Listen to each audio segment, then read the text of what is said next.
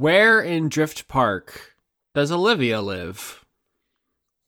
Well, that's an interesting question because previously, when she was held aboard Drift Park, the medical office that she worked out of was essentially also her room. It was sort of the confines that she lived in the entire time. And I'm curious, is that what is the case this time?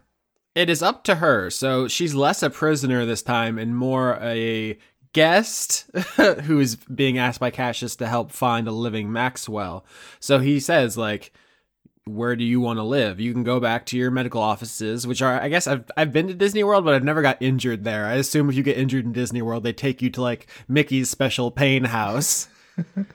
They usually don't flavor the medical tents, I think, just to keep people from accidentally wandering in with like Crocs and, dad bods and whatever stuff the white wasp families have when they go to Disneyland. I don't know. My family was too poor to ever go to one. But what Hershey Park had was one located right between Chaco Junction and the Hershey Park Rivers. I have been to Hershey Park. We probably talked about this on the show before. So does Olivia go back there, or is there too many bad memories and she wants to live in the Tilt-A-Whirl or something?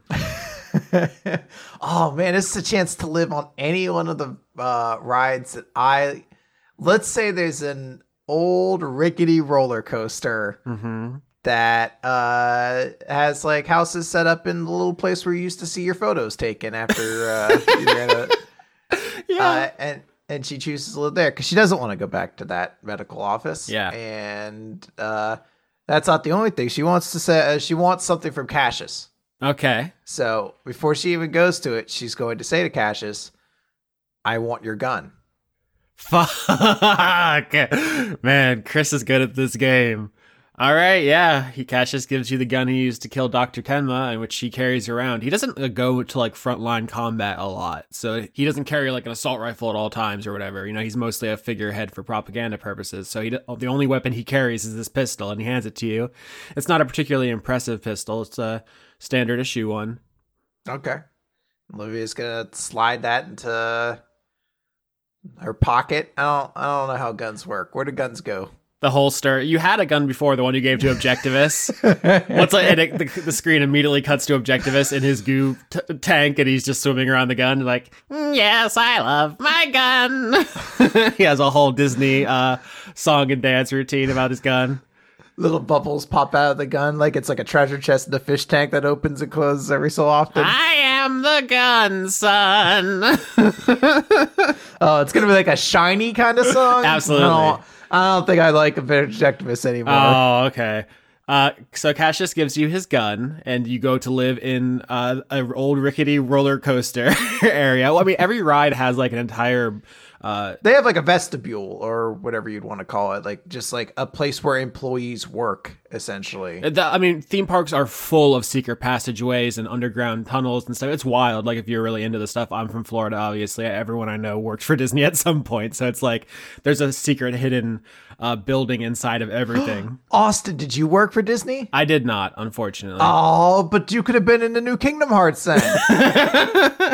I mean, like, so in a press triangle and Austin pops up to start up the Tilt-A-Whirl that Donald, Goofy, and Sora smash a bunch of Heartless with. That'd be great. I mean, technically, I guess I can say I did work for Disney because I worked for Blip, which was owned by Maker Studios, which is owned by Disney. And my brother worked for Disney. In a sense, he worked for ESPN, which is owned by Disney. So, yeah, I guess we worked for Disney in a roundabout way. So you're kind of a Disney princess. Kind of, yeah. God.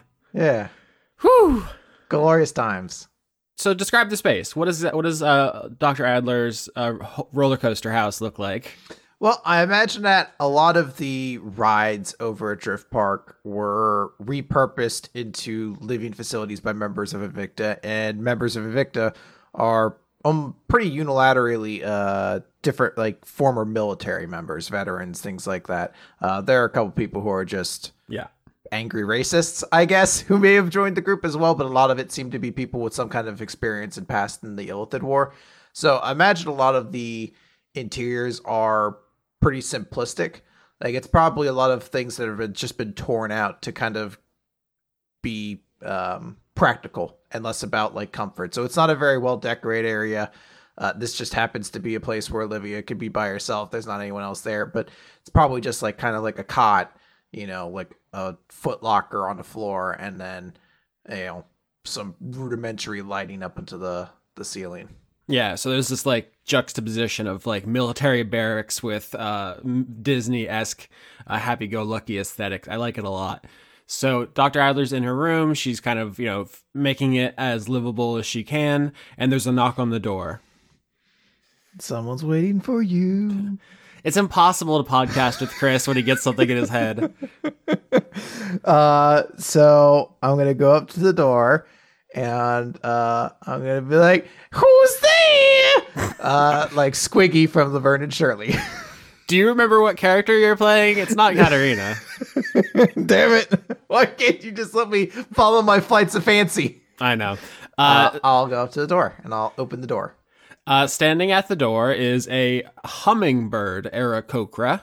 So like a very slight kind of bird woman, little fluttery wings. She is basically the shortest kind of Aarakocra that you can imagine, like probably Lauren Morgan height, if I had to say. Like freakishly small, you understand. So very tiny, constantly besieged by cats, incredibly capable and intelligent. We cut this out of the episode, but she got attacked by her cats mid-recording. Yeah. So this little Aarakocra woman, she says, hello, my name's Rita. I'm the conduit of calm. I'm just going to touch base with you. Apparently, or she wouldn't say apparently, she'd say, I do PR for Invicta. Cassius let me know that you're going to be staying here as a guest for a while. I can take care of anything you need. How's everything so far? How are you enjoying your stay? In the most deadpan, Daria-like manner, she's going to say, it's lovely. Oh, I'm so glad to hear it. If you need anything, you can let me know. Here, there's and she like shows you on the wall. There's like a line you can call for like, this used to be like for employees at the park to say like, we have someone who threw up on this roller coaster or whatever. Mm-hmm. It's like, this is how you're getting in touch with other people. And she says, I can get any messages you need to Cassius. My understanding is that you're going to be very busy with all kinds of stuff, so you might not have a chance to talk to him personally. And you understand immediately that Cassius is like, oh, Olivia's not going to want to talk to me in person. So I've sent my personal assistant to go between because the sight of him disgusts you.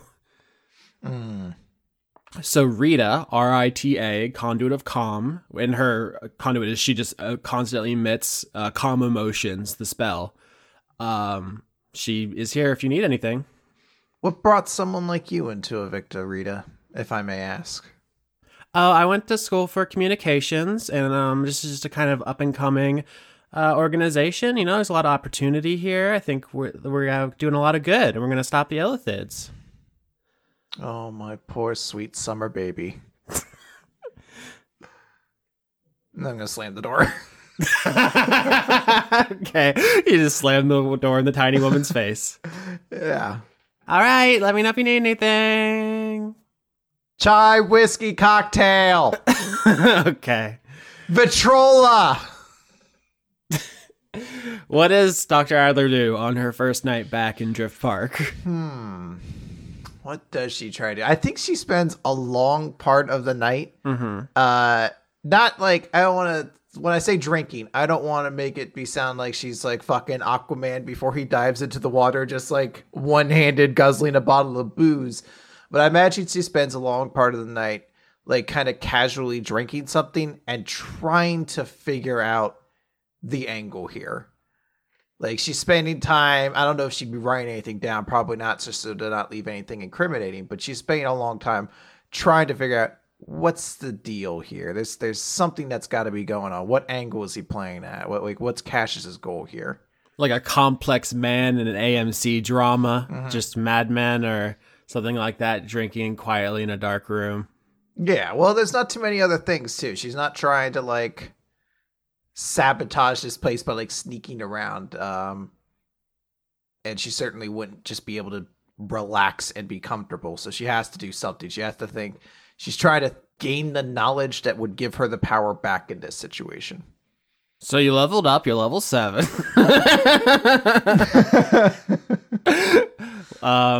So for the record, Chris does still have control over Dr. Adler, and there's every chance in the world that she becomes a main character again. I have no idea. It's not exaggeration. No idea what's going to happen. So you are going to still be leveling her up, even if there isn't a high likelihood of her getting into a combat scenario inside Drift Park.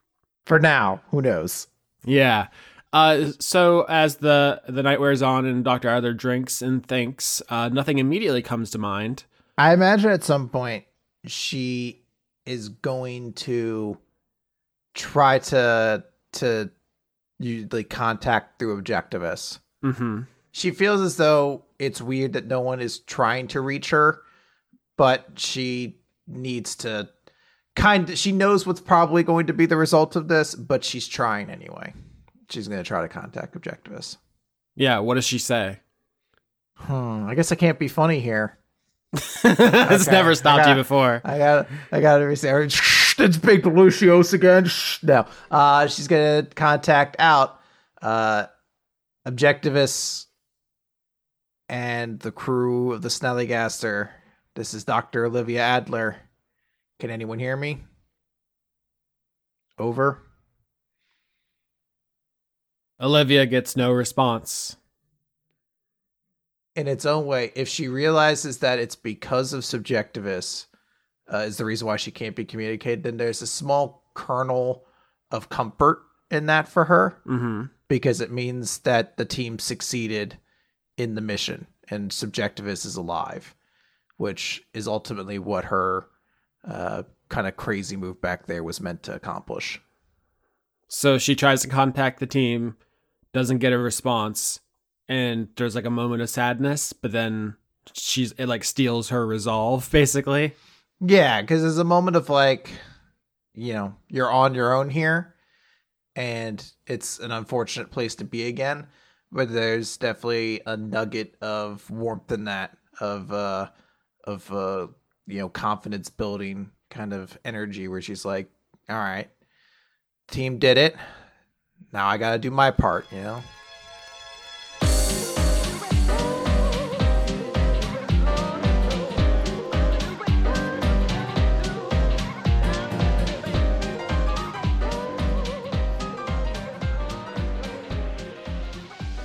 Last time on Dice Funk. Can leave any time. Okay, how? Do I just think about it real hard? Gods don't ask permission. Maybe you have with you just a big old inflatable that you activate in the doorway and it plugs up the door. You brought an inflatable raft thinking that was going to be your escape route. I brought an inflatable raft because I thought that would save us. And it was just big enough to wedge the door. What we know is Cassius carrying a bandaged but unconscious Olivia Adler to a mech that is standing on like the helicopter pad of this complex. It is the no. It is the Red Wolf. Any chance you coming with us? Yes, I suppose there's a chance. You could always take me by force. What about not that? You are not safe here. Empire wants only one thing. Do you know what that is? Power? Expansion. More. More. More. More of everything. Are you okay? You guys are acting weird.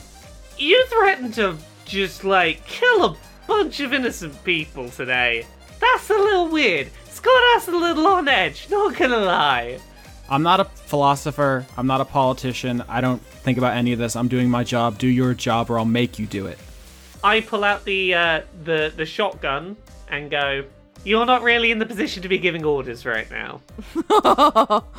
Once you declare war on Seoul, we have to destroy the Caravella family. You can try. She attacks the arm, and the sort of ball and chain wraps around the arm, and something cracks in there. Something bad has happened in that arm. You know, I really liked you, Jacqueline. If you ever want to stop being a, puppet for the police state, feel free to come join the ship. But otherwise, I go where the captain goes. Sol hates us. Our friend's been kidnapped. We need to get some mechs and get after Olivia right the fuck now.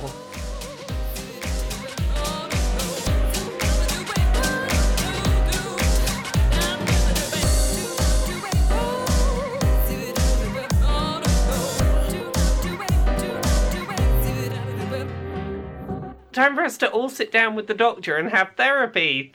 Doctor, are you ready to facilitate this? And it just cuts to an empty chair and crickets. Silver lining. Wait, what? Wait, is Dreg glad to see Olivia gone? No, God, no. I'm just making a joke. I like to think like Sasha put like a glamour shot of her on the empty chair. That's very cute. That also kind of clashes with the vibe of what I was going to say, which was, I think when the episode starts, everybody's like having a team meeting about what happened inside the Purist compound, and Sasha gets to the part in the story where she says, yeah, and then Dr. Adler went inside a tiny hut with her kidnapper, and I just kind of left a note in the middle of a muddy battlefield and walked away, at which point Courage flips the table and lunges at you. Oh. Hold on. First of all, I'm going to dexterity saving throw. Mm-hmm. And you get a +4. So I rolled a 13. I rolled a 9, but with his +4, I get a 13. All right, so you flap backwards out of your chair, and he like slams into your chair, and he's like, is anybody going to grab him? Yeah, Big Star is going to muscle him down to the ground. Okay. Big Star wrestles Courage to the ground, and Courage is just sending out electrical signals of extreme anger to you, Sasha. They're not even coherent words. She literally cut me off and abandoned me in the middle of a battlefield. It was stay there, an objectivist and I die, and the same thing would have happened, or we did our own thing, which she clearly wanted because she wouldn't talk to me, and she cut me out with a magic spell. Adler, sacrifice limb for me. We should sacrifice for her. Well, we're gonna go get her. Courage stops fighting you, Big Star. Oh, that's good now. The doctor would not want this to be the way you respond to this sort of a situation. Oh, it's gonna take some getting used to. All right, let's establish. Chris, you're playing Big Star now, of course. That was the Yes. We've reached the point of every season where Chris goes, time for my backup character to step in.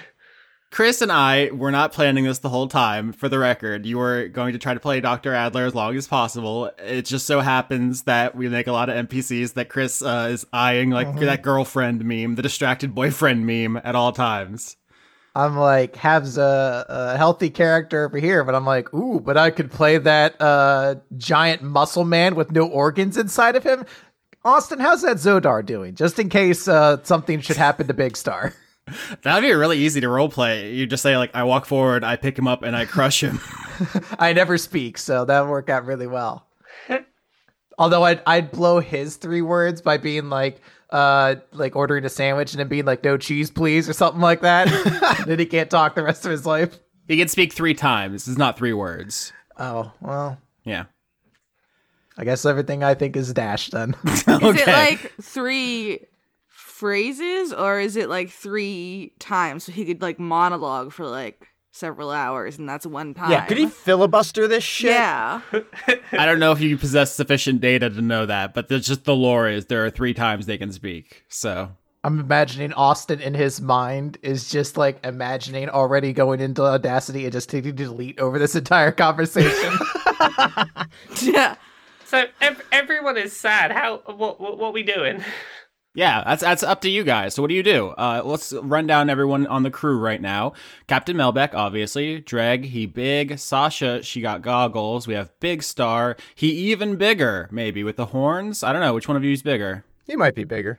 I think Big Stars, like, I think ogres are bigger than minotaurs. I think we're gonna have them both lean up against the doorway. Sasha will fly to the top and mark how tall they are, and then we'll see who's taller with a marker. It's like when little kids grow up.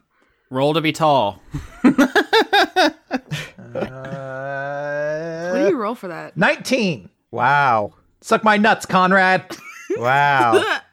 Chris is combative tonight. Yeah, I only got a 17. So Damn. You're nothing. You're garbage. I think we can say that Dreg maybe has worse posture. I know the picture of the ogre in the monster manual is hunched over to like half of his possible height. So I like to think Dreg's Big Star looks taller at all times, but Dreg is not a particularly great postured man. that's probably true. We also got Objectivists and Subjectivists on the crew. We have Ragnar, we have Courage, and we have Half-Thor Grunderson, etc., etc. That's the 9 people on the ship. I've got a question for you, Austin, while we're talking about members on the crew. How are they feeling about the fact that we've suddenly gone against government? Yeah, let's run that down. So obviously, Subjectivist is cool with it because he doesn't want to be kidnapped and used as a weapon. Objectivist mostly wants chicken wings and a body, so Yeah, same. that's his political stance. Big Star wants to save Dr. Adler, although I guess, Chris, you can speak for Big Star now. No, he's cool with it. Ragnar says to you, maybe not at this meeting, but he pulls you aside, Captain Melbeck, and says, "So if we are caught, I assume you will back me up when I say that I was infiltrating your crew for big bust, and you know." Of course. Either you were infiltrating us or we kidnapped you. Either way, I'm totally good with being the villain when our friendship inevitably falls apart at some big government tribunal. All right, sounds good. Then I will help you until you are caught and probably killed or imprisoned for life. Sounds good. Dope. Wonderful. Here's the thing. Only prerequisite. If I end up in space prison, you've got to be pen pals with me. You've got to, at the very least, let me have someone to talk with over letters. All right, now that cursive will not be for nothing. I do not why I teach it to you. For what? Well, see, here's the thing. I had to learn it just in case one day I have to send you pen pal letters from prison. Courage is obviously on board to save Dr. Adler. He never had any particular love for Soul. In fact, Soul is basically an occupying force in Markov that only wants the Solitaire for their graphene. And he says to you, like, hey, I didn't say anything because you guys were working for these guys the whole time. I'm just doing this in Austin voice because it would take a long time to say it as Courage. He just says, like, so you remember how we found the food project and then Soul kind of took it, even though this is not their place, and then we went and saved some animals, but it turned out that Invicta did it, and because Invicta is basically politically untouchable, they were just let go with no consequences. Yeah. And then remember how the government made Ragnar destroy Captain Melbeck's life for no reason? Yeah. And then remember, like, he just kind of runs down all the things that Soul has been doing this entire campaign and was like, so you guys seem pretty cool with that up until recently, so I wasn't going to say anything, but I've always been on team fuck these guys. Well, see, here's the thing. We didn't want to go against Austin's story straight away. We've got to give him time to lay the seeds. That is not historically true for new listeners. They tear apart the story at the first provocation. Last season, Oh, it's my favorite. I mean, Lauren famously derailed season 3, and season 4 never was on rails. Chris set it on fire Yeah. out the gate, pretty much episode like 2. So I know. I'm being silly. Yeah. But, yeah, what I am confident hearing from this is we made a decision as a small group. There were other people on that ship, and I'm glad to hear that they are on board with this. yeah, last is, of course, Half-Thor Grunderson, who doesn't care what y'all do as long as he's getting paid. Don't give a fuck. Nice. Wonderful. We got a good thing going here. Oh, speaking of that, the whole, basically the police using Captain Melbeck to take down the Caravella family, destroying her life in the process and all that. Ragnar says to Dreg, like, you know we left Caravella family alone for a long time to operate in Markov. I assume now you understand why there was such sudden interest in family? Not really. Just happy to be done with them. He taps your shield. The squeeze. Soul did not care if Caravella families steal luxury goods and sell them. If anything, it increases Soul's cultural control over other systems to have them hooked on our goods. But once Caravella's tried to get in on graphene market, they became competitor. Drake has no response. He just nods and looks away. So, questions from here, just logistically. Do we have A, any leads on where to go after Dr. Adler? And B, probably need a mech to deal with that whole go deal with the person with the big mech thing if we want to get Dr. Adler back. Do we have our mechs yet? Good questions. We'll start with the first one. Big Star would know that Cassius would take Dr. Adler to Drift Park, the amusement park space station in orbit around Gloria. So you know where Dr. Adler is. Second question, you guys ordered your mechs from Gabriel, who is a Markov native. He's from Gloria, the dark side. So you guys can get your mechs when they're ready for delivery, which will be soon. So we'll get back to that probably this episode. Okay. If you had ordered your mechs from Seoul, this would be a much different situation. Yeah, no, I'm very, very glad that we did what we did there. That could have been very tricky. And to be clear, you guys 100% had real agency in this choice. There's an entire other campaign where you guys are like, no, the Illithids are too big a threat. We're going to team up with these guys and fuck them up. So Big Star is going to say then as well that we still have access to the flash drive that Olivia left behind, which one of the things included in that is a detailed schematic of Drift Park. Yep.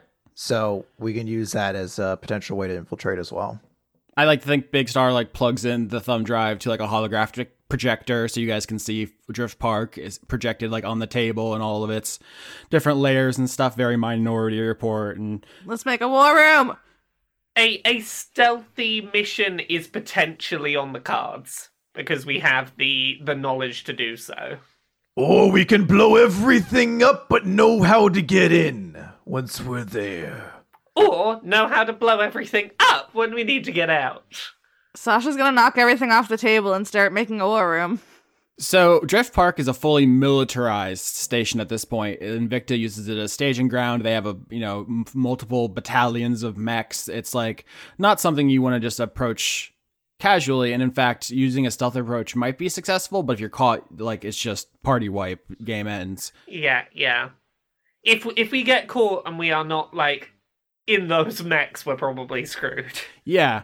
But you also know that Dreg, the Caravella family, is now an enemy of Soul, and you are intrinsically tied up in this. So it might be a good idea to use Anthony's fleet, the Manowar, and all of his Arrow Wings to assault Drift Park in an all-out battle. To then get inside and get Adler. That's an option. That could also simply be the distraction. That facilitates a stealth mission in to retrieve her. Yeah, like a two-prong attack. Everyone loves a two-prong attack. Everyone loves a two-prong attack. Oh, yeah. Another thing that's on the flash drive is Cassius's medical records, which I don't know we took a particularly close look at last time. Dr. Adler obviously administered his medical care. You guys can look over that. You see that his wing was completely destroyed, replaced with a graphene wing, which could actually have higher like capabilities than a natural one, but because he needs to be balanced to fly, it's actually more or less exactly the same as his other wing. So it doesn't have like a secret jetpack or anything in it because he wouldn't be balanced to fly. In the crash, he what's the word I'm looking for? Inhaled a bunch of like toxic gas and stuff. Obviously destroyed his throat, messed up his lungs. He has trouble breathing and speaking. A thing that you didn't know before now, I think, is that he was like medically brain dead for like 30 seconds in the crash. That explains a lot. And it appears, according to Adler's notes, that may have had some significant effect on not just his personality, but his conduit as well. It like the notes say like he was always the conduit of freedom, but it appears that its properties changed after the crash. And then we turn the page and we see the bit where he's deathly allergic to peanuts. Yes.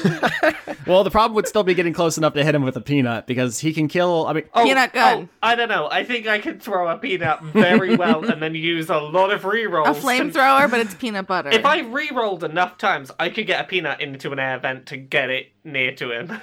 Sasha, you explained to the group you saw his conduit in action that he can just teleport inside anyone and they explode. It's very bad. And in fact, you are correctly convinced that before you guys assault Drift Park, you need to figure out a way to neutralize that. Any attempt made to save Dr. Adler before you have dealt with that is doomed to me saying, he uses his reaction to teleport inside you, you are dead. He uses his reaction to teleport inside you, you are dead, on every character who tries to attack him.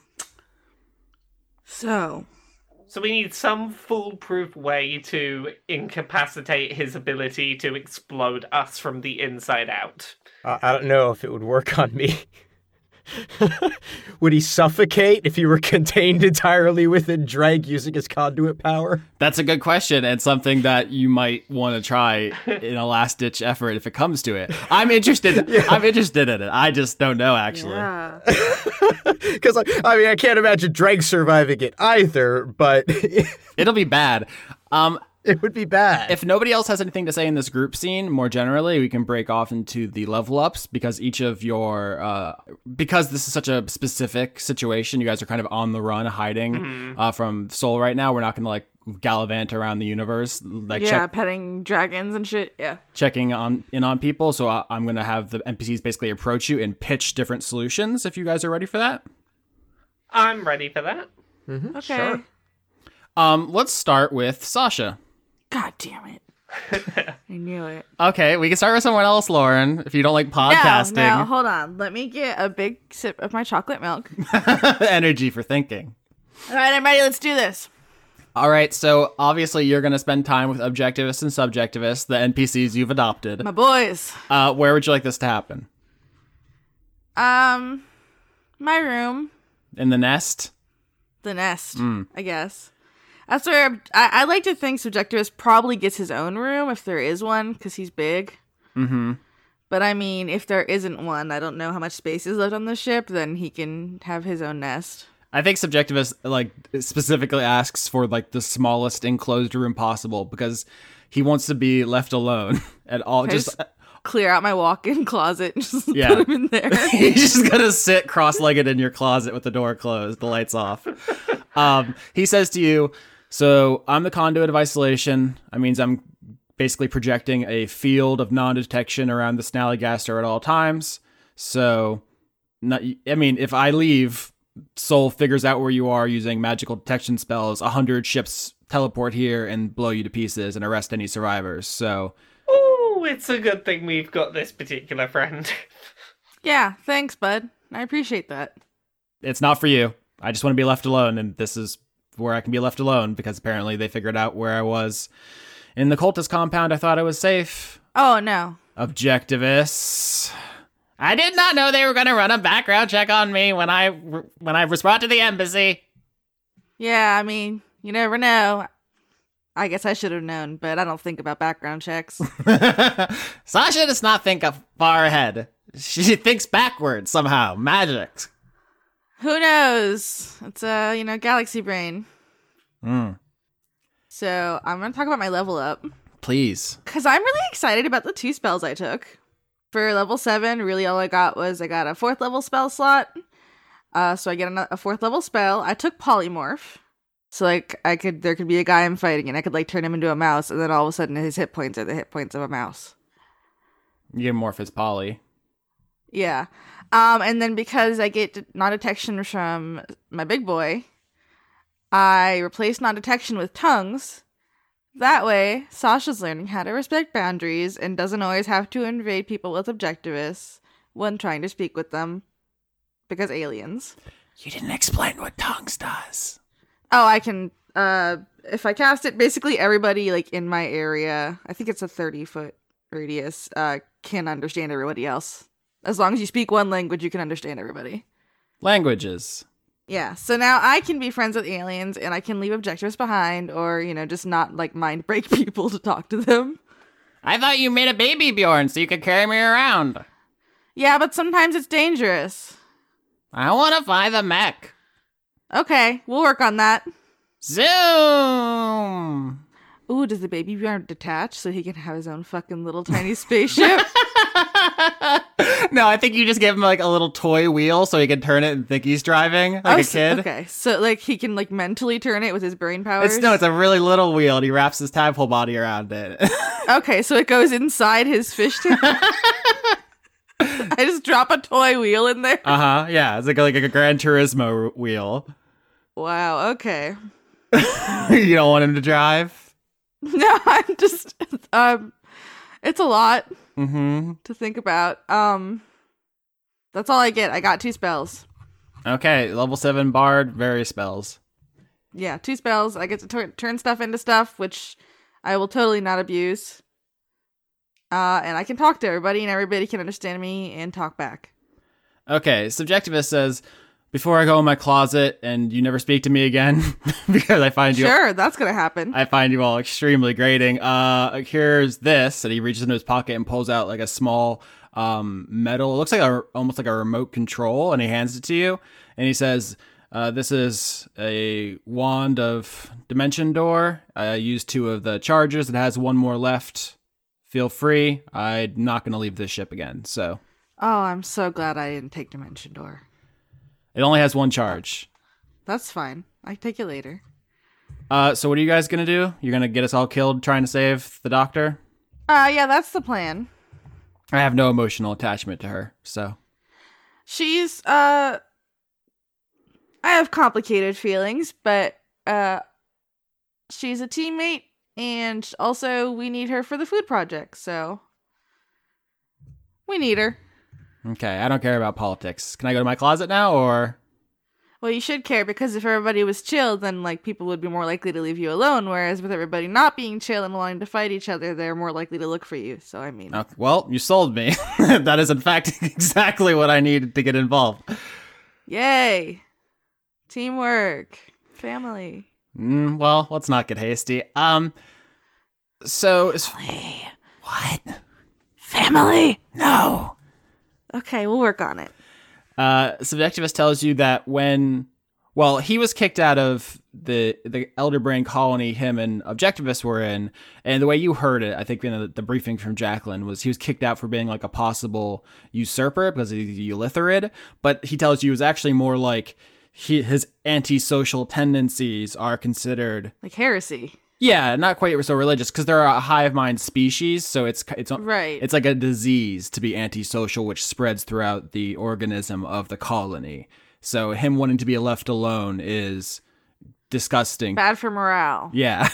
And so that was part of why him and Objectivist were asked to leave. It was just like, oh, this whole clutch of tadpoles is just bad apples. We need to get rid of them. But they were reassigned because it was like, oh, you might as well do something on your way out. Obviously, Objectivist was sent to the food project on Fairmont, and Subjectivist tells you he was reassigned to analyze some mysterious alien artifacts on the other side of Fairmont, but he just went AWOL and escaped to Gloria and joined the Purists. But he tells you that now that he recognizes that the form of synchronicity is overlapping with the world, perhaps there is some significance to the magical alien artifacts on the other side of Fairmont. So, oh fuck. He tells you that if maybe... Are they still there? That's a good question. He tells you that maybe this is all part of synchronicity, that the way to stopping Cassius is this thing he was told about but decided not to explore. So that's what he has for you. He says, like, it's a long shot. Statistically, I would tell you, probably not, it's nothing, or if not, just not, it might not be relevant. But it sounds like a mystery. Yeah, it is a mystery, but he tells you... Oh, no. Here's the thing he says. In Illithid culture, there is a story, like a legend we tell, that Illithids conquered every possible galaxy, every species, every ecosystem, every solar system fell to the Illithid Empire until there was no resistance left. And so in existential boredom, some brave pioneers invented magical technology to fling themselves back to the beginning of time, to seed the primordial planets at the beginning of life, to start over the cycle of empire. And this is to explain how Illithids appear in like prehistoric medieval times in every Dungeons and Dragons setting. He says he doesn't know if it's true, but magical artifacts of this nature are often tied into this legend in the same way we have like the Holy Grail or right. Excalibur or something like that. So it's just like, ooh, this might be related to this mystical legendary quest. And that's the kind of, it was like run, the same department that handles that kind of stuff was the one that would have been assigned to investigate the artifacts on Fairmont. Well, and then me, Sasha, I think maybe it's also related to the Rygar. Endless possibility. And so Sasha's really wants to go check out those artifacts. It's all connected, man. It's all connected. So do you have anything else you want to ask or tell Objectivist or Subjectivist? So how you boys getting along? Great! I love to meet my brother. I'm going to go in my closet. I'll talk to you guys later. Or not. I don't care. Okay, but you should spend some time with your brother. I would love to. Maybe later. Okay, we're going to hold you to that. Subjectivist walks walks into the closet, closes the door, turns off the light, sits down. Objectivist is like, I think that went pretty well. Yeah, I think so too. He didn't say no.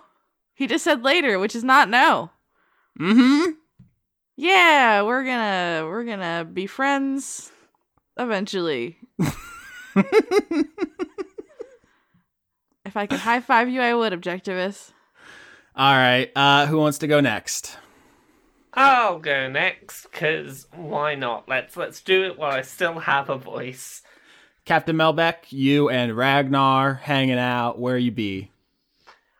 I think we are hanging out in the ship's little bar section. I think we're pulled up. We're pulled up at the sort of bar counter on some stools, just getting turned, having a drink and just decompressing because it's been a lot. Mm-hmm. And yeah, you are a level 7 ranger, is my understanding. Yes, I'm a level 7 ranger. I have some good things that happened, and one not so good thing, which maybe we'll get out the way first. Captain Melbeck took a bit of pain to the arm last episode. I think a sort of magical mace wrapped around it and didn't do it any favors. So the consequence we've decided for that is overall strength is going down by 2 points, which brings my bonus down from a 0 to a -1. Captain Melbeck not so strong anymore. She was like 0. That's an average. Was fine. She's now slightly bad at strength, but I do get some cool things for my level up. So some extra HP always appreciated. I learned a new spell. My new spell is Pass Without Trace, which could be very, very useful if we decide to go the stealth route on this whole try and recover Dr. Adler thing. For up to an hour, each creature I choose gets +10 to stealth checks and can't be tracked except by magical means. So that's pretty good for keeping the party. As long as we stay in a 30-foot range of me, I can give everyone +10 stealth.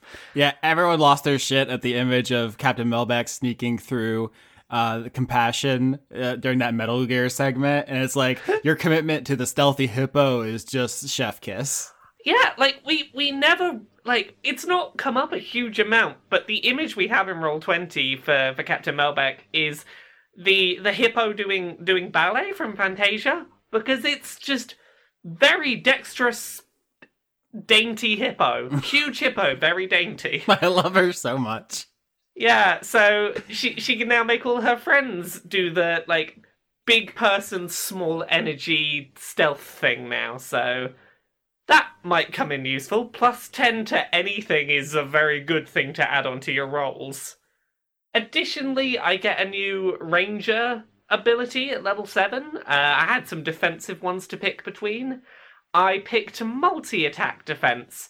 So if a creature hits me with an attack, I get a +4 bonus on my AC if they try and attack me again in the same turn. So hopefully events like the one that led to me losing some strength points on my character sheet won't happen again. Yeah, that's especially good with the way I usually DM, where I just roll really, really quick. So I'm just like, attack, okay, attack, okay. And here it would just be like extremely bad for me to continue to attack Melbeck because you just get AC bonuses. Yeah, which means that I can actually, like, do stuff and not just get, like, squashed down. Yeah. Yeah, so that's my level up stuff. All right. Ragnar starts off with So, according to my police training, the obvious next step would be to find an associate of Cassius who has insider information and have him flip on his superior. It is a tactic as old as time. The number one place to find former Invicta who may be vulnerable to flip is Terminator Prison. Okay. Are you suggesting we prison break in order to, like, before we even start the rescue attempt? The actual approach is open to multiple lines. We could blow up prison and sort through bodies. We could sneak in and do interviews.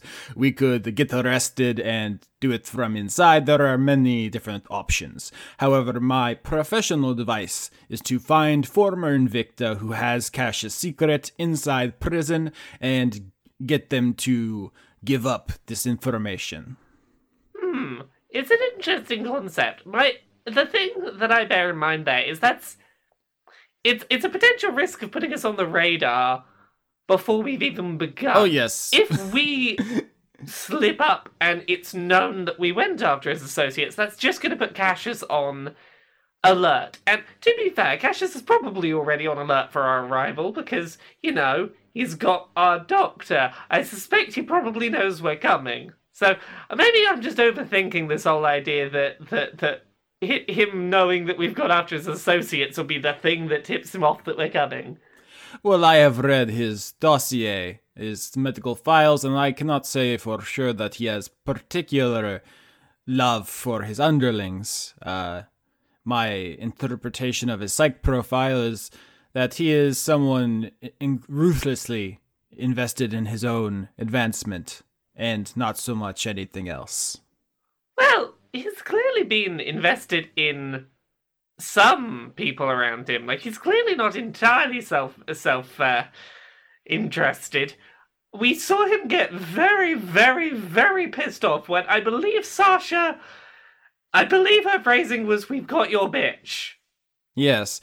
As you may know, Elizabeth Bohr, the person we had as hostage at the time, is important for propaganda purposes. She is lone survivor of famous massacre and important to many Kuo-toa and their recruitment for Invicta. So losing her would have been bad for his power base. I see. So it's less about her, the person, and more about her as a sort of symbolic statue to be held aloft. Yes.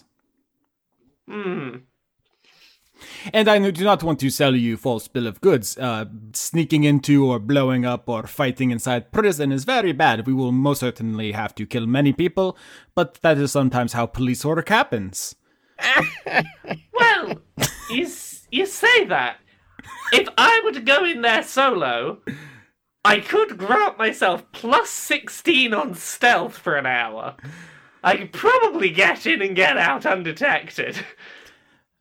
You are captain, I will not second guess. However, I will say that if we go with this method, I am pretty sure we find something, but there's always going to be complicated. That is the nature of our work. So. Oh, yes, I'm aware. I'm sure this isn't a case of I did stealth, whole mission goes without a hitch. It's not how these things tend to go.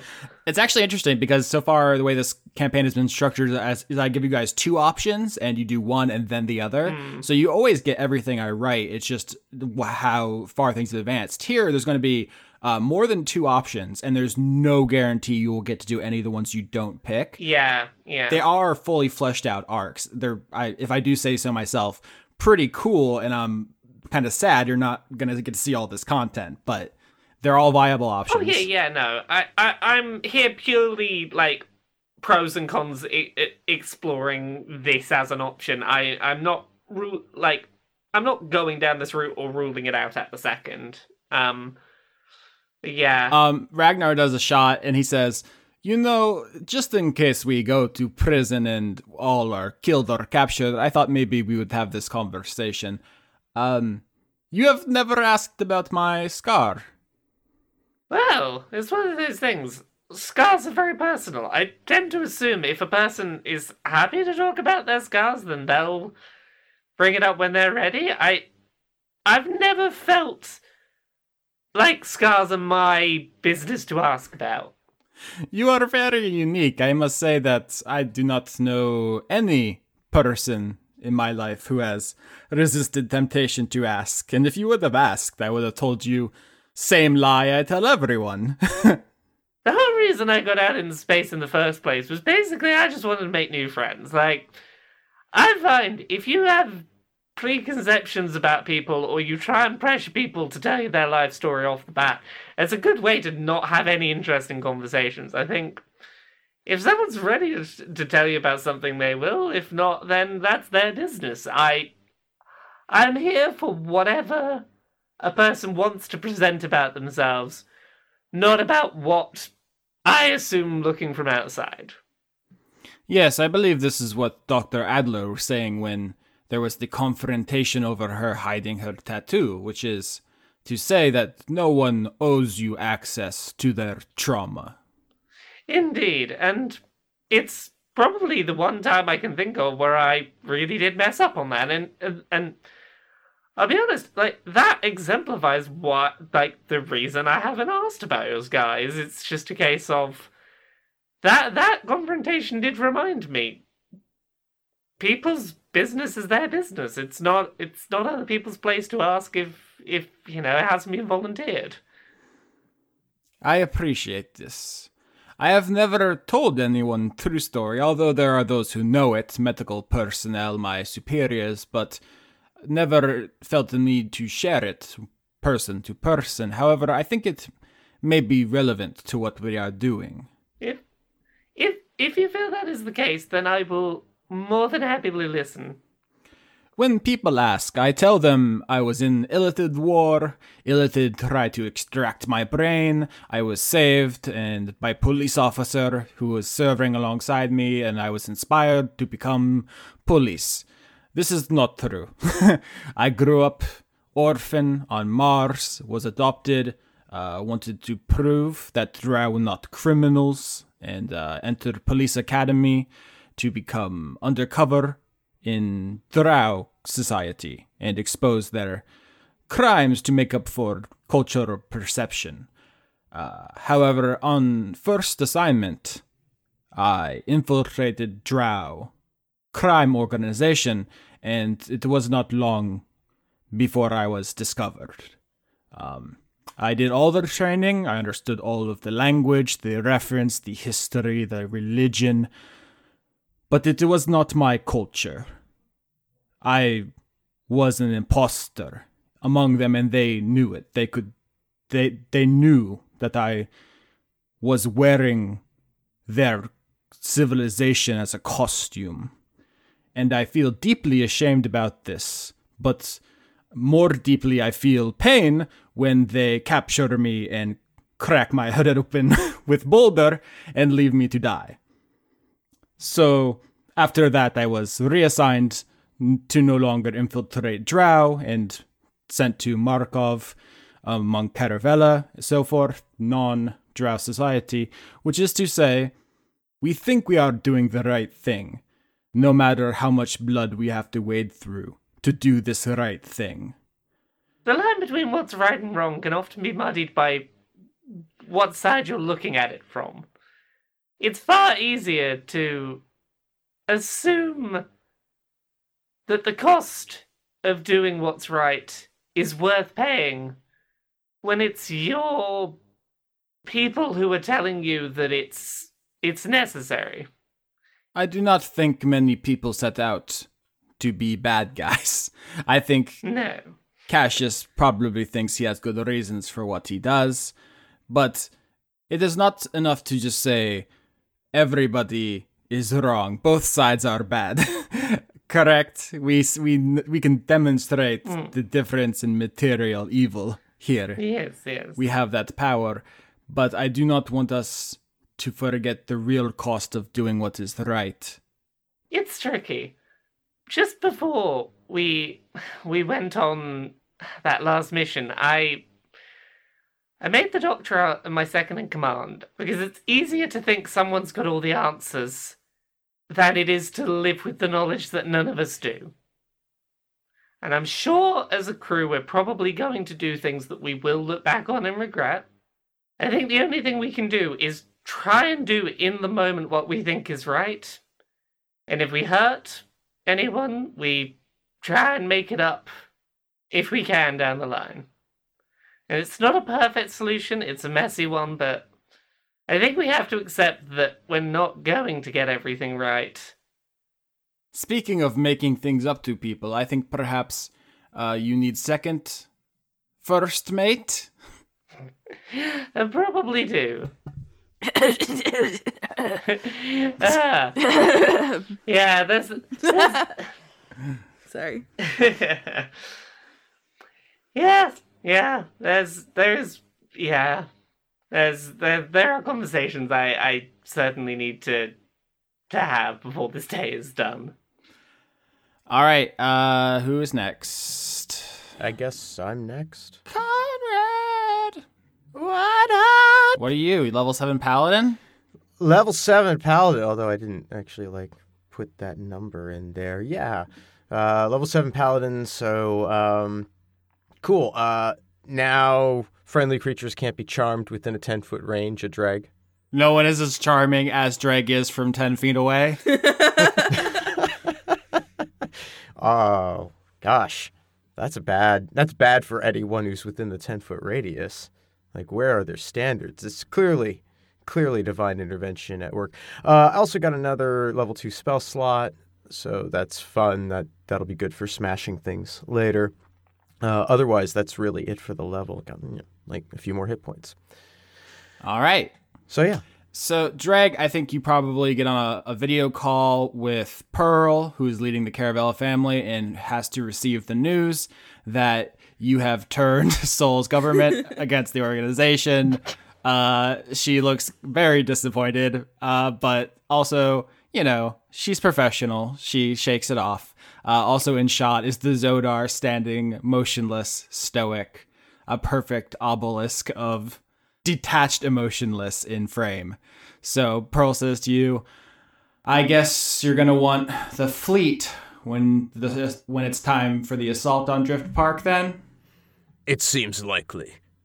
All right, I guess it is my professional duty to ask you this obvious question, and I hope we both know that this isn't meant to be cruel and it's just something we have to consider as business people. Have you considered not saving Dr. Adler? It's not my decision to make. You're the boss here, so from our perspective, it's your decision to make, but I understand you're not the boss there. That's how hierarchy do sometimes, I guess. So how are you envisioning this going? You storm the park, the Man of War and all the Arrowwings fight all of Invicta's mechs, you snatch Dr. Adler from the jaws of death, you drive away, and then Invicta comes after us and hunts us down like dogs? Is there another plan for that part? We may be able to engineer something, but either way, Invicta was not going to be a friend to us. Yeah, in fact, let's see, I just got a news update on my social media platform of choice, let's say Twunter, which says that the Adventuring Guild has suspended operations in Markov. Interesting. Let's read further. Oh yes, the Soul Government has contracted Invicta to take over peacekeeping operations in the vacuum left by the Adventurers Guild. That's fun. Yes. Any operations we had would have been a problem for them. Yeah, so I guess the racists are the police now. I set you up to say now with a question mark and you didn't take it. I was trying to think if there was a better way to put it, but no, you're right. It's a now. Yeah. Okay, so assuming you have to go through with this because of your obligations and assuming you're going to drag our operation into it and that then we'll just have to deal with Invicta having the full backing of the Soul Government, let's look at the positive side. We may not require the entire fleet. Perhaps the Man of War would be sufficient to cause the distraction we require. It's entirely possible. The positive side I have for you is that before Dr. Adler was captured by Cassius, she did engage us in a project to figure out why Rygaria was destroyed, how Rygaria was destroyed and why the destruction was covered up. I don't know if you were looped in. Do you understand that situation, boss? Go on. So the Rygar, they're a humanoid species. They look like humans until you get up close, mostly. Their planet was destroyed. They tell people it was blown up in some sort of artistic spectacle. This is untrue. It was destroyed and then blown up to cover the real cause of the destruction. That's extremely weird. So our people were looking into what actually destroyed Rygaria, and we, looked over the usual suspects, super weapons, extremely powerful magic, and one of the things we investigated was an alien species called the Aboleth. Do you know what the Aboleth are? Oh, God. I think that was Conrad's out-of-character knowledge. Yeah. Go on. The Aboleth are an ancient aquatic alien species. Most people agree that if they were so inclined, they could conquer the entire galaxy. The only reason they haven't is because they don't seem interested in it. It's almost as if galactic conquest is beneath them, which is troubling. They also have a genetic memory. They remember everything that's ever happened, not only to them, but also all their ancestors simultaneously. Extremely, extremely dangerous. Now, we looked into them for the destruction of Rygaria because they're one of the few species which could conceivably destroy a planet. We don't have any evidence they were involved, so we wrote it off. But then you sent over the communique asking about maybe ways to counteract Cassius's very deadly conduit, and we realized that maybe the Aboleth might have an answer. It just so happens that there is one on Hypatia. Oh. In the deep, dark ocean of the megafauna planet, apparently, much like the dragons, the moon dragon and the sun dragon are there, they're not wild animals. They're fully sapient, conscious, Right. Hyper intelligent, smarter than anyone you've ever spoken to. But there's one there for reasons which you could go ask about. But if any person may be able to help you, it might be that Aboleth on Hypatia. That is my contribution to defeating Cassius, is ask the smartest... Ask the horrifying deep-sea creature. Right. Cool. There's only one thing that the Illithid fear, the brain-destroying empire built on slavery and misery and death, and that is the Aboleth. The only thing that the Illithid fear may be your solution to defeating Cassius, or maybe the Aboleth will kill all of you. I don't know. You're going to need your mechs, though, to get deep, deep down into the ocean where he is, so... Right. Okay. So in addition to having three sources for the three options, there's kind of three themes. So I would say, Objectivists and Subjectivists gave Sasha a technological answer. There's, mysterious tech. Ragnar gave Captain Melbeck a social answer, which was find somebody who has leverage and information. And then there's what Pearl gave Dreg, which is a kind of magical solution. There's just something so ancient and from many perspectives evil, which may have some kind of magical solution. And for those who don't know, Aboleth are, everyone knows Illithids are basically little Cthulhus. Aboleths are the things that eat Cthulhus. I love to eat a Cthulhu. Yeah. This doesn't necessarily have to stay in the recording. Can you just clarify can you just repeat what the options were in terms of what we would actually be doing on the three options? So we're actually going to do Big Star scene real quick. I don't have an option for him because I'm more interested in fleshing out Big Star as a character than throwing more options at you. But the three options so far are go to Fairmont, the irradiated metal planet, and investigate mysterious alien artifacts that are said to be there. There is go to Gloria and Terminator Prison and try to find an Invicta member there who knows Cassius's weakness. And then there's go to Hypatia, the giant animal planet, and delve deep into the ocean to find an ancient alien being that is said to be the most powerful and deadly species basically that exists. Okay. These all sound like terrible options. What? My option sounds great. Actually, your option does sound great. Does anybody want to describe the Aboleth I just put in the Roll20? He's just like a big wiggly guy. Yeah, well, imagine a tentacle. With a face. Yeah. It's like if you took a mouth. if you took an octopus and got rid of the head and just put a mouth where the head of the octopus I feel like was. it should be scarier than it is, though. If you had a tentacle, if you had a tadpole with like a bunch of tails and then just gave it like all the teeth. I think that our culture's overexposure to Lovecraft has kind of tempered the horror of these things. Everyone's just like, yeah, tentacles, I get it. I've played a video game before. Like, Aboleths used to be scary, but maybe 40 years after D&D was introduced, we're kind of over it. The reason why that picture doesn't scare me is its teeth are so tiny. But it has so many. He's just got itty bitty teeth. It's just a little guy. He's got a lot, and they're in a big circle, but they're just itty bitty teeth. I feel like we could be friends. Well, no, they seem, but okay, the problem with this image is that it doesn't properly represent scale.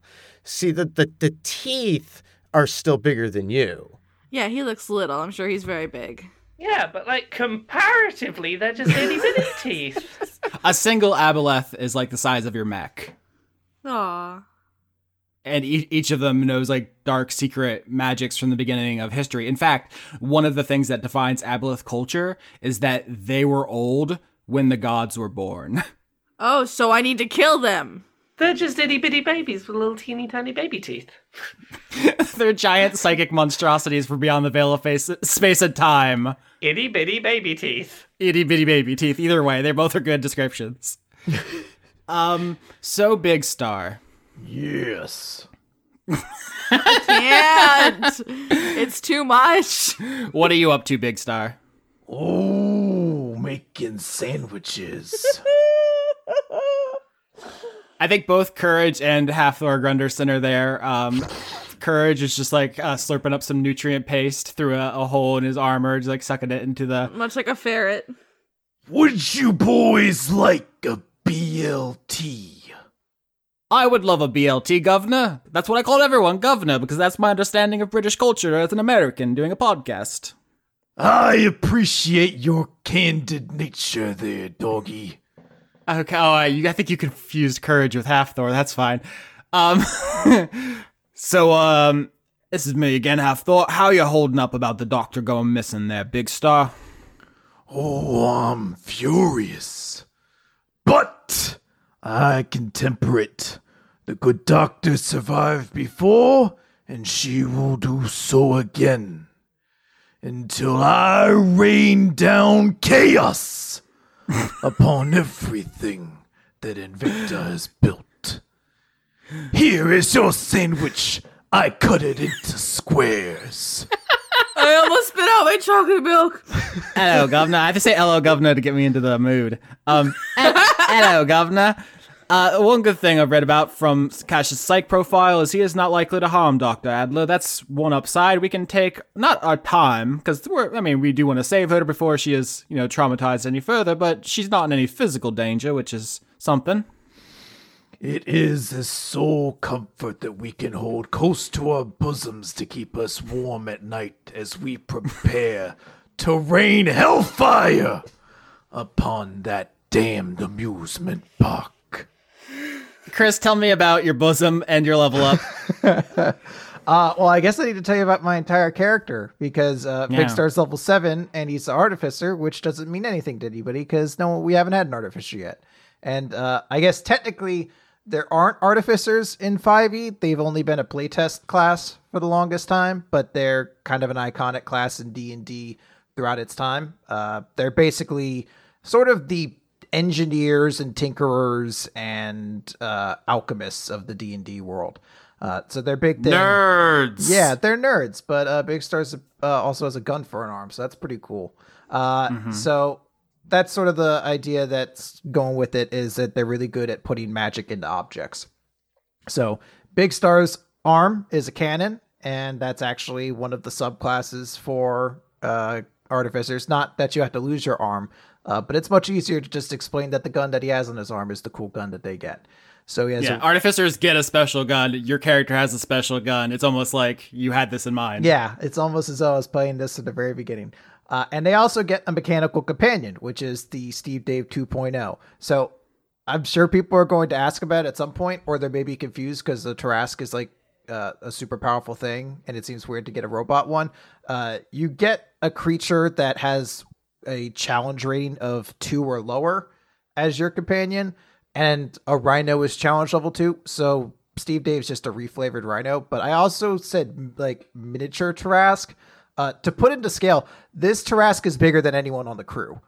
So it's just small in the scale that a Tarask would be, I guess. Yeah, Tarasks are Godzilla, but this is rhino-sized, right? So I can write it. This is literally a large creature, so it would, in the context of D&D, takes up 4 times the amount of space as the rest of us. Yeah, it's in the mech hangar, which is where we like when it stepped out of the shadows at the end of the last episode. It was like you guys were on the ramp where the mechs come into the Snallygaster. That's where he was. So he has those, and he also got some cool extra spells. It's worth noting that artificers aren't really great spellcasters. I'm level 7, and I just got access to level 2 spell slots, so that's not really their whole thing. But they get a whole wide variety of different stuff. They're kind of like bards in that they're sort of a master of none, but a jack of all. So you're going to be shooting people with your arms, and you got a couple of utility options, which I assume are going to be in-universe things he engineered, like a little technical tricks. And you also have a big Tarask man to bite. Ooh, actually, one thing I want to note, because I want to use this at some point, and it's very important, is he has the ability to infuse magic. So instead of casting a spell, he can essentially put the magic for a spell in an object. And then anyone who at least has an intelligence score of 6 or higher can activate the object and cast the spell themselves. So he could potentially put a spell inside of like, I guess a sandwich even, and then hand that sandwich to somebody else, and then they could cast a long strider by eating that sandwich. That's probably not what he'll do, but it's an option. So like the little remote control I just got. Yeah. So you're in the kitchen, Big Star, with Courage and Half Thor, and they're not going to pitch you on anything. They just kind of want to get to know Big Star better because he hasn't had a lot of screen time. So Courage is just going to say, gonna kill Cassius this time? If presented the opportunity, we will have to consider when it comes down to it. An evil like him would perhaps be better left off of this world. I did have a passing thought, and I'm just gonna voice this passing thought here. That is a body, and one of our crew is after one of those. Oh my god! I'm just throwing that out there into the room. Listen, I'm not saying I look at every new NPC. Like, am I gonna murder them and put my baby in there? But this sounds bad. I'm not a big fan of that sentence, I'll be honest. No, me neither. All right. So I mean, this what? So Big Star's gonna say, I have a question for you, Courage. How are you holding up? Didn't let me stab Sasha. Yes, but that is not where your rage should be directed. You should be honing it, tempering it like an anvil on the forge into a fine blade that you can drive into the heart of Invicta. I'd have put it, if you stab Sasha, that's one less person who can help you get the doctor back. But, also the anvil analogy works too, I guess. Also, I feel like I did nothing wrong. Courage is just emotional. He says, "You're right. Gonna whoop that dude's ass." You need to consider more than just the ass. Never. All right. ABC, always be considering. And then parentheses, that ass. ABC that ass. Okay. Mm-hmm. Half Thor says, pip pip cheerio. This is how I get into character. So, about payment. Have you guys been paid recently? What's going on with that? No, but I have been repurposing unneeded parts of the ship to use in the raw material for my inventions. I assumed that was kosher. You're going to need to, buddy. Apparently, Dr. Adler's mech is basically a heal bot. If you're going to use it to smash some Invicta face, we're going to have to attach some cannons and missiles to it. I will find a way for it to shoot glorious rockets in every direction. Look, if the worst comes to the worst, I'm sure I've got a bottle of vintage something under my bed that we could probably get some good money for. I'm pretty sure I got a bottle of something from a planet that no longer exists that we can crack out. I am curious, is anyone else hearing the captain chime up a lot through the overcom as though she's listening? Oh, my apologies. I didn't realize that I was not in this conversation. It's been a long day. Speaking of the intercom, a voice comes over. It's Gabriel, the Doar. Sup, buddy? How you doing? How your flippers? Hey, Bird Brain, I got a message for you. What's that? So the mechs are ready. They're on a transport ship over to the rendezvous point, which I guess is some kind of Caravella smuggling operation. Not gonna ask questions. None of my business. Let's just say there's been some complications. Yeah, I figured. What's up? So, you know Invicta? Yeah, I hate them. Yeah, they're very bad. They're in my solar system. They've sent out what appears to be some kind of war party to intercept my transport with all your mechs on it, and I would like them not to blow up my transport. Okay. We'll work on that. You damn well better. We'll take care of it, don't worry. I have complete confidence in this. All right, I'm on the intercom, so they can all hear me. Hey, idiots, go get your mechs. Alright, we're gonna get our mechs and send your ship back, and it'll look even better than it did before. Do you perhaps have last-minute super missile launchers that you could attach to one of those mechs? Any more grenades? Can I have more grenades? I gave you mines for the Snallygaster. Your ship is very cool. Go kill the bad guys. Fuck off. I want grenades. Bye. If we need to get something for Big Star's ship, I do still have a nebulous reward item. So you could use that to pay Halfthor, which is what he's asking, or it's up to you. Yeah, I'm happy to pay the nebulous reward item for that. All right, Halfthor says, Pip cheerio, this is wonderful. I was expecting to perhaps need to betray you at some point because of the non-payment issue and you being cut off from your paymasters, but this is wonderful. I'm going to help fly the Snallygaster to go get your mechs now. Everyone to the battle stations. Just for flavor, I'm gonna make it canon that it was the nebulous reward item is a very, very expensive bottle of booze from a planet that's no longer around. All right, I am putting images of mechs in the Roll20. These are the ones that are swarming around Gabriel the Doar's transport ships. They're all Gundams. Well, yeah, the mechs they're golden humanoid figures. They're made to kind of have like a lot of points. They're supposed to evoke a star. They are called Golden Jackals is the name of these mechs. And there are 6 of them, and they are surrounding Gabriel's transport, which is just a big, dumb space transport. It doesn't have any weapons. It's just full of mechs. It's just delivering mechs, and it needs your help. Okay. So is the idea here we use the generic mechs to protect the transport and then we get our fancy ones? Well, we use the ship. No, okay. I wasn't sure if that's what these 6 were to do with. The 6 Golden Jackals are going to destroy the ship which has your mechs inside. Oh, okay. My apologies. Okay. How do we fight mechs without a mech? I don't remember how we do this. Well, we do have a ship. Oh yeah, we've done, yeah. So we basically use our stuff reflavored for the ship. Okay. I do like the idea of Captain Melbeck goes to her battle stations like, all right, so how are we gonna fight? I don't know. We've not had to fight with the ship for a while, and I've been very laser focused on the fact we were getting mechs.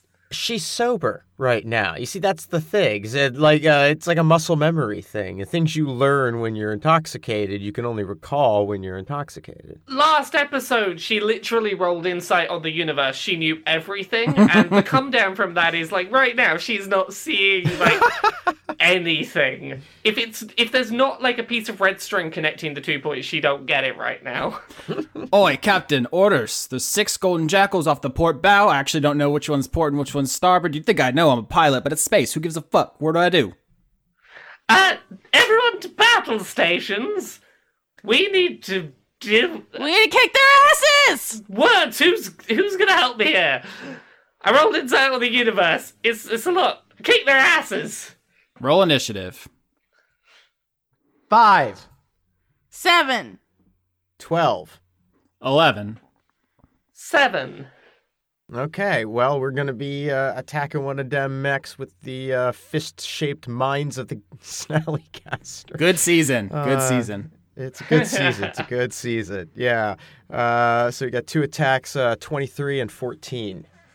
Those both hit, yeah. Oh. I should describe the golden jackals. They are, like I said, they're golden, as their name implies. They're humanoid. I'm using a picture of a Gundam, basically. They're kind of spiky. They have a forehead V. They have spikes on their shoulders. They have spikes on their arms and legs and stuff. They're small military mechs. They're equipped with like laser rifles, basically, and they have kind of an arm shield. They're not anywhere as good as the Red Wolf that Cassius drives, obviously, but they're still deadly. They're something like if they had attacked when you guys were in the pugs, you guys would have been wiped out. Yikes. Well, it's not the most damage, but 16 damage between the 2 attacks. All right, so describe to me what happens. So the Snallygaster teleports in. There are 6 golden jackals around the transport. Right, and so targeting the one that is closest proximity to the transport itself, Dreg fires off 2 fist-shaped mines that jettison off and punch their way into. It's a good season. Yeah, we'll just say that every time something stupid happens, we're just gonna say good season, good season. So the fist mines, one hits a jackal right in the face, another hits it in the stomach, and then both explode. And this jackal goes spinning off into space, not destroyed, but taken out of the fight. And it is now my turn. So there's 5 left, and they're going to attack the Snallygaster. Yay! This is a big surprise. I was expecting them to just, Chill. leave us be. Yeah. We're chill. Dexterity saving throws, everybody, as the ship is riddled with laser fire from their cannons. 8. Everybody gets a +4. 12. 12 fails. Fuck you. Hurtful. We get +4, so I just added that, so 15. Success. 28. Success. 19. So Big Star is the only one who's hit for full damage. Everyone else is going to take half. Love it. 14. So everyone takes 7 except for Big Star, who takes 14. Okay. And it is now Sasha's turn. Not a fan of you picking on me, Austin. You rolled bad, brah. Well, not a fan of it. Okay. The laser slams into the part where Big Star is in engineering, and he's hit by a falling beam. Like a Telltale game, it just popped up in your real life. Chris is going to remember this. Well, see, it's your fault because you've been taking the ship apart, apparently. Yeah. Well, for small things. Yeah, and now you got hit by a beam. Just to make this clear, my stance on murder is shaky. Mm-hmm. Chaotic. Neutral. So, chaotic neutral, so I might commit some murders, maybe. I don't like these guys. I'd like to cast... Can I cast Shatter? It's 60-foot range, but I'm just gonna do it. Fuck you. So that's the Constitution saving throw, and they're metal, so that's disadvantage, right? All right, so they're going to take double damage. That's halved, so just normal damage. Just normal damage, which is still 3d8. That's good. 11. All right, yeah, so you use your... So are you using... You said the Snallygaster has the tentacles that shoot lasers, basically? I'd like to think instead, because it's Shatter, that it's grenade guns. Like a gun, but the bullets are grenades. How many weapons are we going to put on this ship? All of them! Are you sure you still want to help Dreg with his mines? It's fine. So you jump on a hereto unannounced gun, and you engage in a gun battle with these jackals, and you shoot one a couple times, but it throws up its shield and starts blocking the shots and shooting back. And it is now Melbeck's turn. How is that one looking that has taken damage but isn't destroyed? A good hit could take it out of the fight. Okay. I'm going to do a couple of things. Bonus action, I'm going to Ensnaring Strike. Mm-hmm. Then I'm going to use my Colossus Slayer ability. Because that mech has already taken some damage, I do a bonus 1d8 damage. And I'm going to shoot it with the big guns. Big guns. I believe I get 2 attacks. So 25 for the first attack. Woo! Let me check if that hits. I think that would hit an ancient dragon. 26 for the second attack. Jesus. The first roll damage for the first one. Let's see if that kills. You might just kill 2 in one shot. Okay. So the first one, you've got to do a strength save to see if my Ensnaring Strike does its thing. 22 saved. Okay, that's fine. I will still do my bonus 1d8 anyway, because of my Colossus Slayer.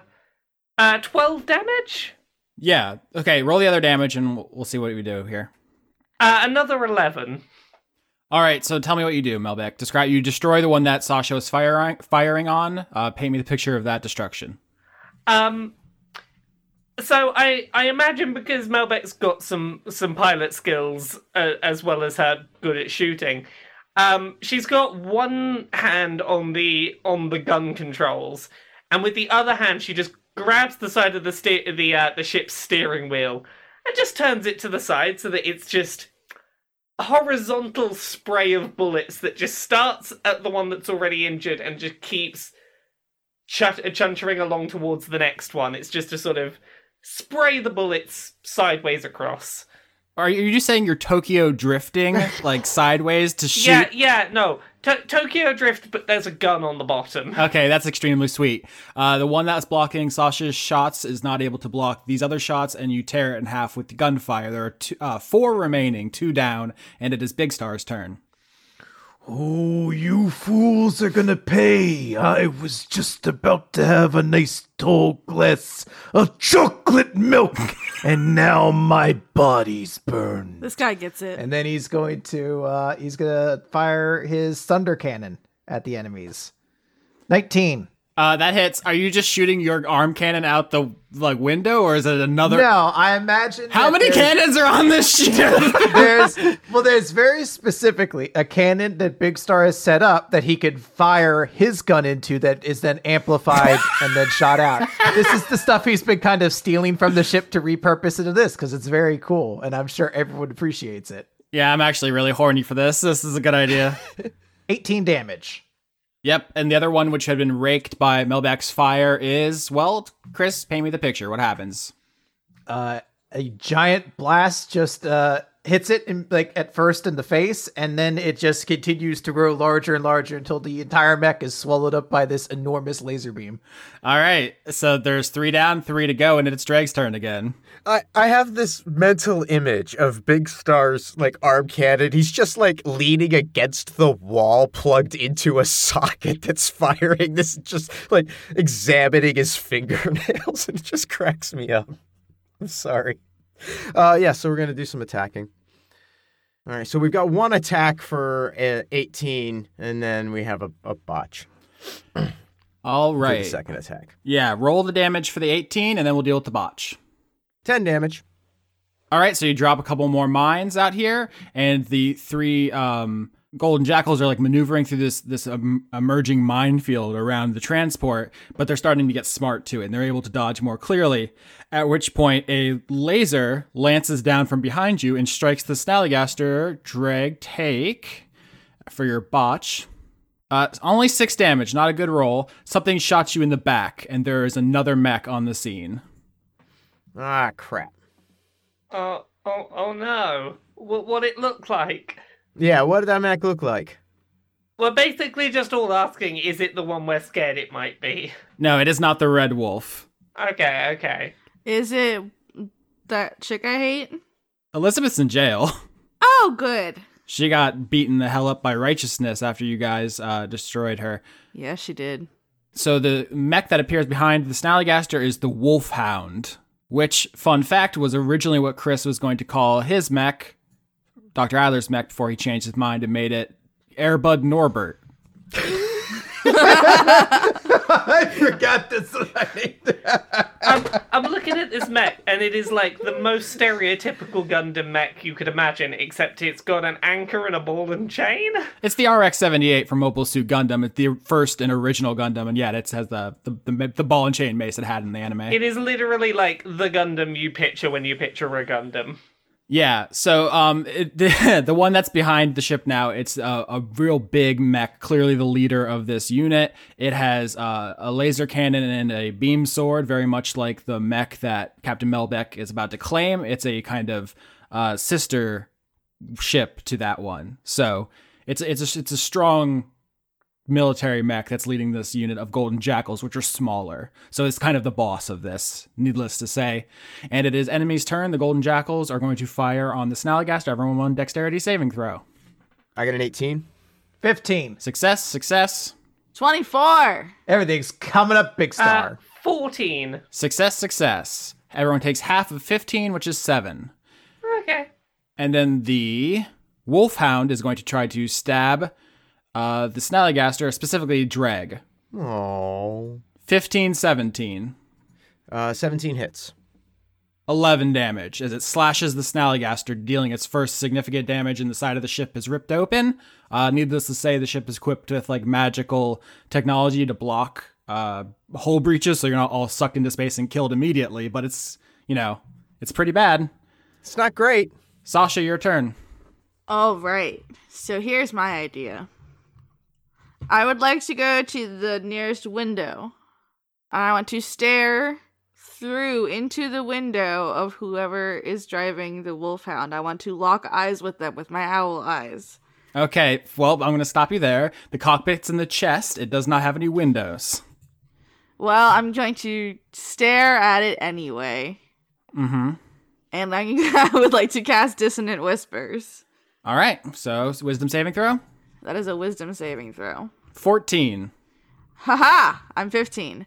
So the thing about Dissonant Whispers is, along with the 3d6 psychic damage, you also have to use your reaction to go as far away from me as the speed allows. Yep. Roll damage. 12 damage. All right, it's pretty good. You hit the Wolfhound with your psychic blast, and it turns and flies back to the edge of this battle arena and is out of combat for now. It'll come back in a minute, but for now, it is Melbeck's turn. 3 Golden Jackals left. 3 Golden Jackals and the one big one. Mm-hmm. The Wolfhound's out of the fight for now. It'll be back eventually. Okay, I'm gonna cast Hunter's Mark. Classic. Which gives me an extra 1d6 on damage whenever I hit the creature with a weapon attack. So that's cool. That's good. Very nice. And if you kill the creature, the mark jumps to the next one. It's the iconic Hunter spell. Yeah. And that's up to an hour, so probably the rest of this fight. So is there one of those golden things that has currently taken some damage? Yeah, the one that Dreg hit with a mine but didn't kill. Okay, so I'm going to Colossus Slayer again, so I can do my extra 1d8 damage to it, because it's below its hit point maximum. 14? Hit. And, 10 on the second. You want to let that stand? I think we're going to recharge conduits before the next arc, so. Screw it, yeah, let's re-roll it. 26, there we go. Yikes. Hit. Yeah, let's get those damage rolls in. So I've got an extra 1d6 as well. Okay, first attack does 18 damage. All right. And the second one, did I kill the first that mech that had already taken damage? Yes. And 7 damage on the next one. I'll take that. So you blow another one away, the one that was like damage from Dreg's mine, you just finish it off. Riddle it with gunfire, and it is Big Star's turn. 2 Golden Jackals left, and the Wolfhound is left. This is quite the predicament. Because I kind of want to launch Steve Boy 2.0 into space like a missile. Please! This is good season. Good season. Good season. And I really want to fuck up the Wolfhound as well. Well, there are 2 Golden Jackals left, and they're well, I don't tell you how to play your character. Can I ready my action so that when the Wolfhound comes back into range, I launch Steve Dave 2.0 like a missile at the Wolfhound? Sure. Sweet. All right, Dreg. And let's just proper deal with them, shall we? I mean, can we just dispense with the toying As around? I said, we're gonna do some murders. You're right. You're right, Sasha. Murders, that's horrendous. That's a 9 on my first attack. That's really bad. And that's a 13 for the second. Is a 13 hit? No, both those miss if you're going to let him stand. Are we counting the all of the uses of my conduit power that I did during the arc up till now? No, this is its own unique time period. Okay, if this is its own unique thing, go re-roll that shit, Drag. Well, that's one of those. Okay, I got an attack that hit. 14 hits. 14 hits. Hooray! You hit something. Hooray! Oh, yeah. Yeah, well, I got something. All right, so I'm going to do some damage. Yo, that was crappy. But 17 Yeah. damage overall. What? You just cut this dude in half with a mine? Yeah. It's just one mine right into its stomach midsection. Torso, I guess you'd call it. Would you call it a torso? Yeah, you fist it in half. Yeah. Well, it's like a punch direct to the I guess where like the legs meet. I think you'd call it the groin. Oh no. It's a good season, right? Did you punch that mech's dick off? It's a Good season. There's one golden jackal left, and rather than die futilely, it turns around and rips open the side of the transport ship and is going to try to destroy your mechs. Well, that's not acceptable. It is now Sasha's turn. Sasha, the golden jackal, is about to destroy your mechs. Hold on. Shatter, what's that? Saving throw? To be clear, it flies down, uses its laser pistol to like shoot a hole, flies inside, so you can't see it. It's inside the transport ship with your mechs. Oh, it's in there. Yeah. Well, I haven't used my conduit yet. Pull out the big guns. I was trying to think of like a good. Well, you have a remote control system that you had arranged in advance. That's exactly what I was thinking. I was like, what if Gabriel gave me a remote control for my mech ahead of time, Oh my god, that's so good. and my mech just like comes alive in the darkness of the ship. So here's what, so the jackal shoots a hole in the ship, flies inside, and everyone's like, oh, it's gonna destroy our mechs before we get them. And Sasha just pulls out a little remote control, hits a button, and then you see the golden jackal gets blasted back through the hole. And 4 mechs come flying out. With a sonic bork, because that's his weapon. Okay, yeah. The Shiba Inu goes, bork! It just fucking shoots out like a jet. And it just borks the jackal into pieces. Yeah. All right, it's reduced to shrapnel, and 4 mechs come streaking out of the transport ship, fly up to the Snallygaster, and their cockpits open up. Time to get in our mechs. Violet, take the helm. Pip it, cheerio! I'm getting in a mech. The Wolfhound turns around to face the team. Describe, I'll just use my catchphrase. Paint me a picture of you guys getting in your mechs and facing down the Wolfhound. Excuse me. If the Wolfhound is approached, then I'm using my reaction to shoot a missile at it of Steve Dave. Yeah. So it sees you guys about to jump out of the Snallygaster and into your mechs, and it flies over to stop that, and it gets gut shot by a rhino-sized Tarrasque robot.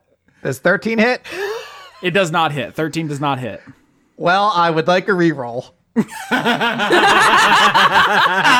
I'm not gonna let you have a reroll there. I believe I should have advantage. Who would have expected this? No one defends against I don't know if No one Big Star expects is to like ask. core team enough yet that he gets rerolls. That seems hurtful. Oh! Fine, he can have a reroll. Fuck it.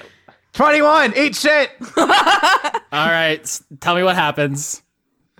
Well, hold on. I have to do the damage. Mm-hmm. It's very important. 16. That's not high at all. But he takes 16 damage, and he has to succeed on a DC 15 strength saving throw if he knocked prone in space. You can't. Which I believe means you sink to the bottom of space. You cannot be I knocked think prone you in just float space. around not being able to move, right? I believe you can. You can just sink to the bottom. There's a black hole beneath you. Also, are you done, Chris? So we can do our cool scene where we jump into our new mechs. Yes, you may. Okay. Captain Melbeck has jumped out into space, and she's basically pirouetting up the Saint Bernard mech's shotgun to then jump into the big whiskey barrel around its neck, which is the way into the ship. There we go. I said nothing. I buckle Objectivist into the baby Bjorn. Mm-hmm. Because that's his cockpit. Mm-hmm. And then I get into mine, and then I invite Subjectivist if he wants to come. I absolutely do not. And I frankly resent you contacting me on this channel. Okay, well, I'll add your own room in here for next time. Lose my number. Never. I love you. We're family now. I'm just kidding. Go kill that guy. Okay, bye. Oh, Drake's not making a show of it. He's just ambling over and climbing in. It's time to kick some ass. Big Star is going to look at the mech, and he is going to sigh and shake his head. He says, This is not awesome enough for me. and then he's going to go back to his little gun cannon over the side of the ship. So you're not gonna get into Olivia's mech? You're just gonna let it float in space? Yeah, it's gonna go fly into the ship or whatever it does. Disrespectful. Fight me, Austin. Real life 1v1 Rust. I think there's something nice about, like, that's Olivia's. We'll leave it there until she's ready. All right, so Sasha boards the Shiba Inu, Captain Melbeck boards the Saint Bernard, Dreg boards the Mastiff, and the Airbud Norbert floats silently. The Airbud Norbert floats silently. That should be the name of the episode. It's not good season. That's also good. It is actually Dreg's turn. Okay. Well, I guess it's time to try out these new Fists of Fury, which are, a lot like the old Fists of Fury, just bigger. Bigger and also furious. First attack's 21, second attack's 11. 21 hits. That is 16 damage. Nice. Not great. Well, you fly up and you just piston punch the Wolfhound and it flies back. Remember, it was hit by Steve, Dave, and Sasha's Dissonant Whispers, so it's pretty banged up. That's true. It is now Wolfhound's turn. He's going to slash Dreg with his beam sword. Why everybody always picking on Dreg? 20, that hits. 14 damage, slashes the Mastiff. Youch. And then the Wolfhound grabs Steve Dave 2.0 and throws him at at the captain. 9, that misses. So Steve Dave 2.0 flies wildly by the Saint Bernard. I'd like to think, Big Star, you have like remote control, so maybe you hit the like booster rocket at the last second and it veers around. Oh, it absolutely has boosters on it. I just want to point out, while stuff is getting dodged, Saint Bernard, much like my lovely hippo lady, big doofy animal that you don't expect to be graceful. I want to say it's pretty graceful. Wonderful. Sasha, it's your turn. Shiba Inu time. Bark, bark, bark, bark, bark. Which I think I guess Shatter would be a good flavoring of it. Okay, Constitution saving throw. 9, that's a fail. So that is 25 damage. Holy tits. How's he doing? Yeah, so you cast Shatter, you go bark! And so it's like supersonic energy. Yeah, it's like sonic waves like cartoons have, because it hits the Wolfhound in like the arm, and its gun explodes and it shears off that entire arm. It is now one-armed holding a beam sword. It is fuck yeah, extremely badly damaged, and now it is Captain Melbeck's turn in the Saint Bernard. Ooh, are you ready for this? Because I'm going to do all of the things. So, let's go with 2 attacks that have the Colossus Slayer on them. 19, does that hit? Does that hit? Yes. And what's the other one? 25, I'm assuming that hits. Christ almighty, yeah. So, let's do my thing with my Hunter's Mark and my Colossus Slayer and all of that shit added on to my big old shotgun blast, which, for flavour, the bullets that this thing shoots at just look like big old whiskey barrels, because bullets are big enough to see that they have designs on them when you're firing them from a mech. Good season. 14 on the first attack, and 11 on the second, so that's another 25. Jesus Christ. Yeah, paint me the picture. So the Wolfhound is a one-armed mech holding a beam sword. You have both your arms, a beam sword, and a shotgun. You're fully, like, off the assembly line, fresh and new. And this is like a beat-up war mech. What do you do? Just choreograph the anime. So the Saint Bernard mech gets a nice, good running start. Very Captain Melbeck style. Does a nice pirouette, and on 2 consecutive spins goes shotgun blast, spin, shotgun blast. Maybe get some nice slow motion in there to like really sell the sort of agility and gracefulness of this big doofy dog. I think the Wolfhound like makes a desperation lunge with its beam sword at you while you're spinning, and then you have a beam sword in your other hand too, and so you deflect it, and then the second shotgun blast is like you sticking the muzzle like up against the cockpit and just spreading this dude across space. Maybe not the cockpit. I maybe don't want this to be like brutal murder. Just like shoot through the stomach of this mech, so it's like, okay, that pilot ain't going nowhere. They aren't going to be fighting back anytime soon. But I haven't just unnecessarily just blasted through them. Okay, so you killed like all the Golden Jackal pilots are dead, but you're letting this guy go. I'm not gonna like revel in deliberately aiming to shoot for where the cockpit is. That seems a bit morose. Yeah, I mean, it's dark. I just want to be clear that if you let this guy live, he maybe shows up later. That's just a choice. Fine, okay, I blow his cockpit apart. Nobody tell Olivia. Yeah, that was honestly my thought just right there. Was like, Olivia isn't here right now. Let's That's my thought too. I'll do this now while I can. See, this is demonstrating how vital to the team's moral code. This is what Captain Melbeck was saying earlier. We need our moral compass back. I think we actually pulled the trigger, explosion, and we cut right to a conversation with Captain Melbeck and Sasha. Like the rest of the team's putting the mechs away in the Snallygaster. I specifically want to note that when Drake comes back, Big Star is going to see that he's wounded and say, Hold still there and allow me to give you some of what I've learned from Olivia. and he's going to cast Cure Wounds on Drag. But the way it comes out is Steve Dave will walk up and kind of like open its mouth and a healing mist will be expelled from it onto Drag. Yeah, I like to think that Big Star was like a medical equipment engineer before he got caught up in all of this. So like he was always an engineer, but specifically how he knows Olivia was like, oh, he fixed, fancy future science fiction technology. So. And you can get 10 hit points back. It's going to be very vital in the remaining 10 minutes of this episode. Sweet. Well, I was low. I was not in good shape. Everyone will be up to 100% next episode, but let's cut back to Captain Melbeck and Sasha. So Captain Melbeck pulls the trigger, gets rid of the Invicta guy, and there's like they pass each other in the hallway, and Ejectivist is like, "So, Captain, can I be the first mate now?" Oh my god, Ejectivist, shut up. Well, Dr. Adler's gone. She said I could have her body when she died, but her body's not here. I feel like I should get something. Ejectivist, do you mind just like chilling out in your fishbowl for a minute? No. I just want to have a chat with Sasha. I'll turn around, but I am not going to stop listening. Okay, that's fine. Just like that's fair. Don't shout at me for a minute. I'm just gonna be really open with you here. You were the first person on this crew that I met. I've known you longer than anyone else here, and yes, go on. The way we met was as friends.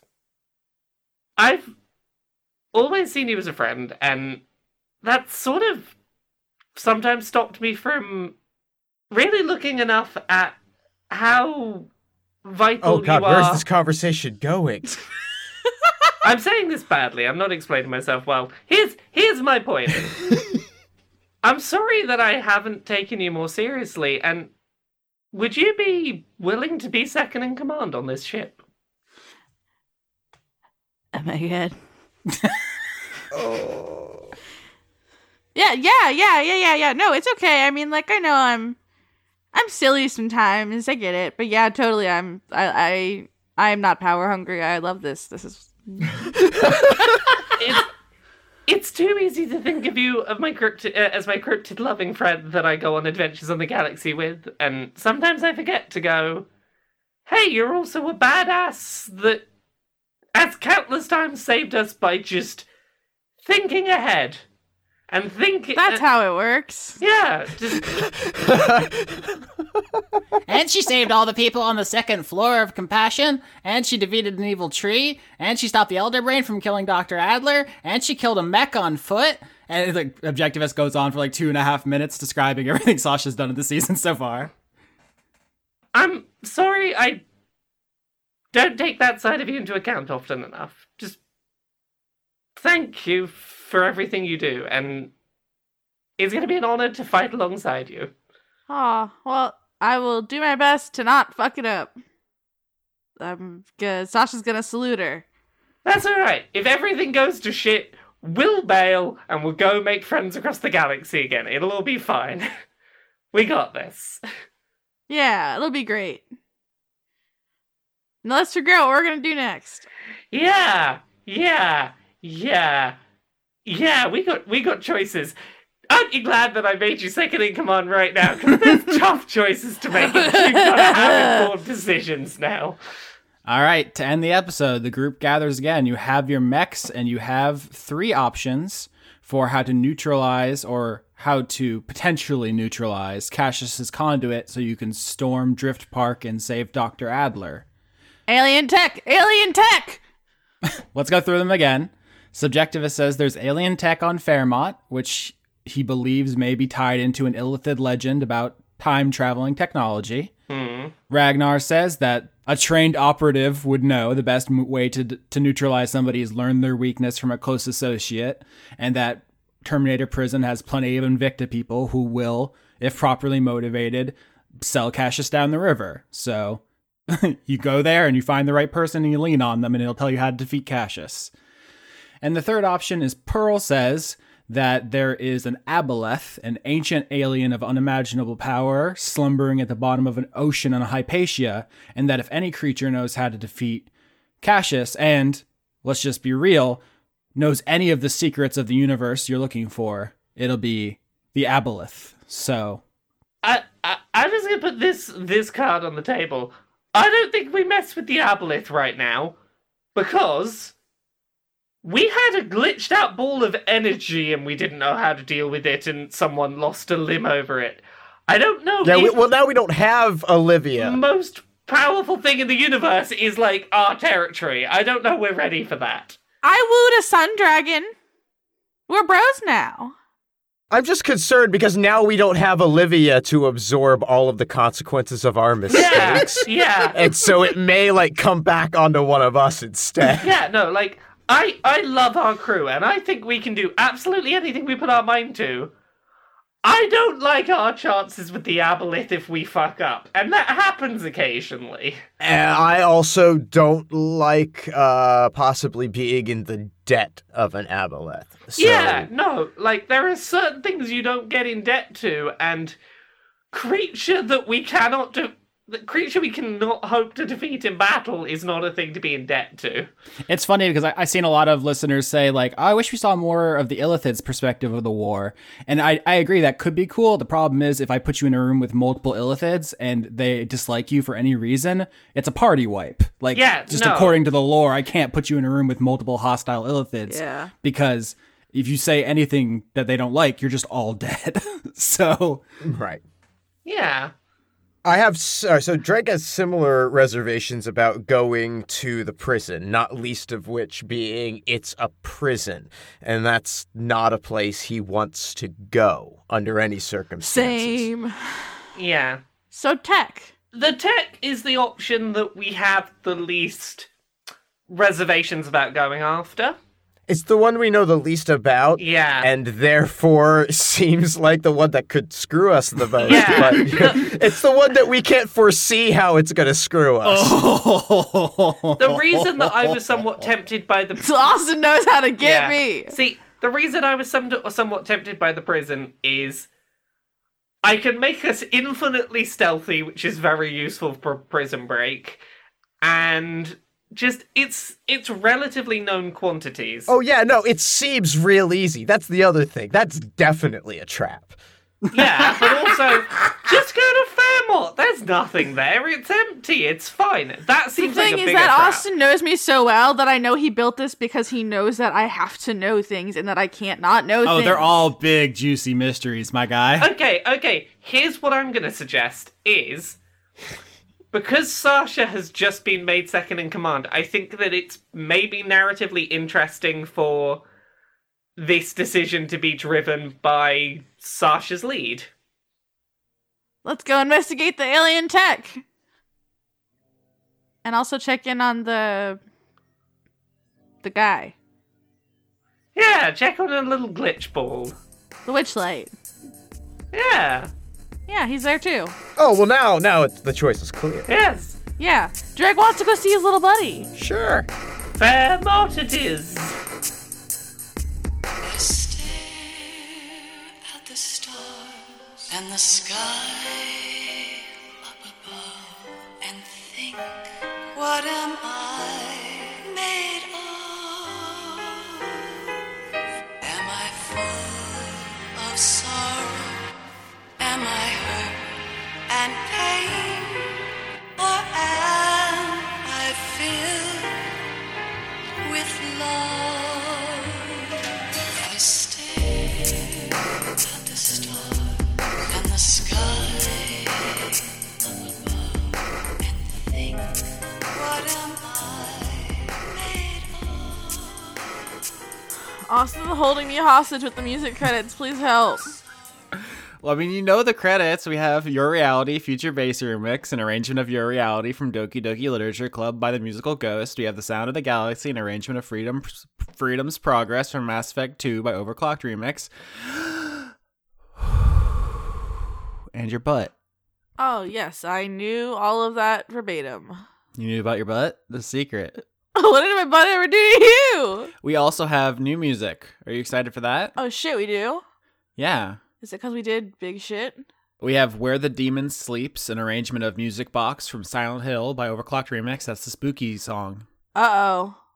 That sounds real spooky. And we have new music. We have Layton's theme, Electro Swing, an arrangement of Layton's theme from Professor Layton and the Curious Village by the musical Ghost. Ah! She likes that. I have it on my phone right now. I've been playing it again. Those boys are good. And we also have Big Shell West Bristol, an arrangement of Can't Say Goodbye from Metal Gear Solid 2 by Overclocked Remix. That's a lot of music. A lot of Metal Gear Solid, huh? Just the one, literally. I know, but just talk about it a lot. It's a foundational text of the medium of video games. How do I cover up the fact that I don't know what you're talking about? An awful lot of Shakespeare in this here literature discussion, huh? How about a lot of suck my dick? Oh my god. Here in this credits discussion. All right, well, give us the executive producers for February 2019. All right, we got Joseph Tombrello, Extellaris. Sasha's BFF Jade. Hi. Hi. Michael Groman. Conduit of Existential Dread and Ennui. Devin, conduit of evolution. Brent, framed for murder by podcasters, flying planes for crime, Goatly. We didn't frame Brent. Didn't Brent admit to it? It was if there's any crimes, it was by other people in the credits, not by us. I don't know, the credits get so rowdy that I lose track. It's all part of their plan. Y'all behave. The Cult of Gorfanax. Dr. Goatman. Paul Mullen. Toshiro Kuro, editor of Attack on Dice. Random, conduit of Would You Like a Hug? Yes, Random. I feel like Please. me wanting to get hugs is like a core part of my personality, which doesn't come across in podcast form. Yeah, because it's a lie. I'm always trying to get hugs. No, you're not, you liar. Just not from you. Oh, well, You know what Brandon you did? Williams. Austin the Possum Refugee. Wait, I'm the possum now? Or did they name a possum after you? Oh, I'll hug that guy. Yep. Andrew Grothin. She's so mad. Levi, the Goblin Dude. Francois V. Kevin Dobbins. Robert Dakin. Anthony, patron of Dora. Anthony gets it. Morgan Rapp. Pixel Fool. Recurse, conduit of conduit. Oh god, now you broke the fiction entirely. Garrett, conduit of resting bitch face. Candace, listen to Dice Funk Starling. We are. I listened to that show. Me too. Rain, conduit of storms. BJ, conduit of miniature giant space hamsters. That's just a regular guy, isn't it? Yeah. I would hug one of those. Bitch. Stay mad, though. Nicole Woodruff. Isaac, conduit of all the gavels. Gavel, gavel, gavel. Arja Limite. C.R. Saldana, prophet of R.N. Jesus. It's a joke about random number generation. Oh, Do you get it? yeah, totally. Dylan, the sombrero wearing cat. I love you, Dylan. I would watch that YouTube channel. Hunter Howlin. Me too, Hunter. Awoo. Oh, Awoo. woo. Delilah Coffin, conduit of vampirism itself. If your last name is Coffin, I feel like you kind of walked into that life, huh? Yeah, you got no choice. Zach Crenshaw. Hashtag him's penis broke. Oh no, fix it. No, it's too late. Joanna the Wrench Witch.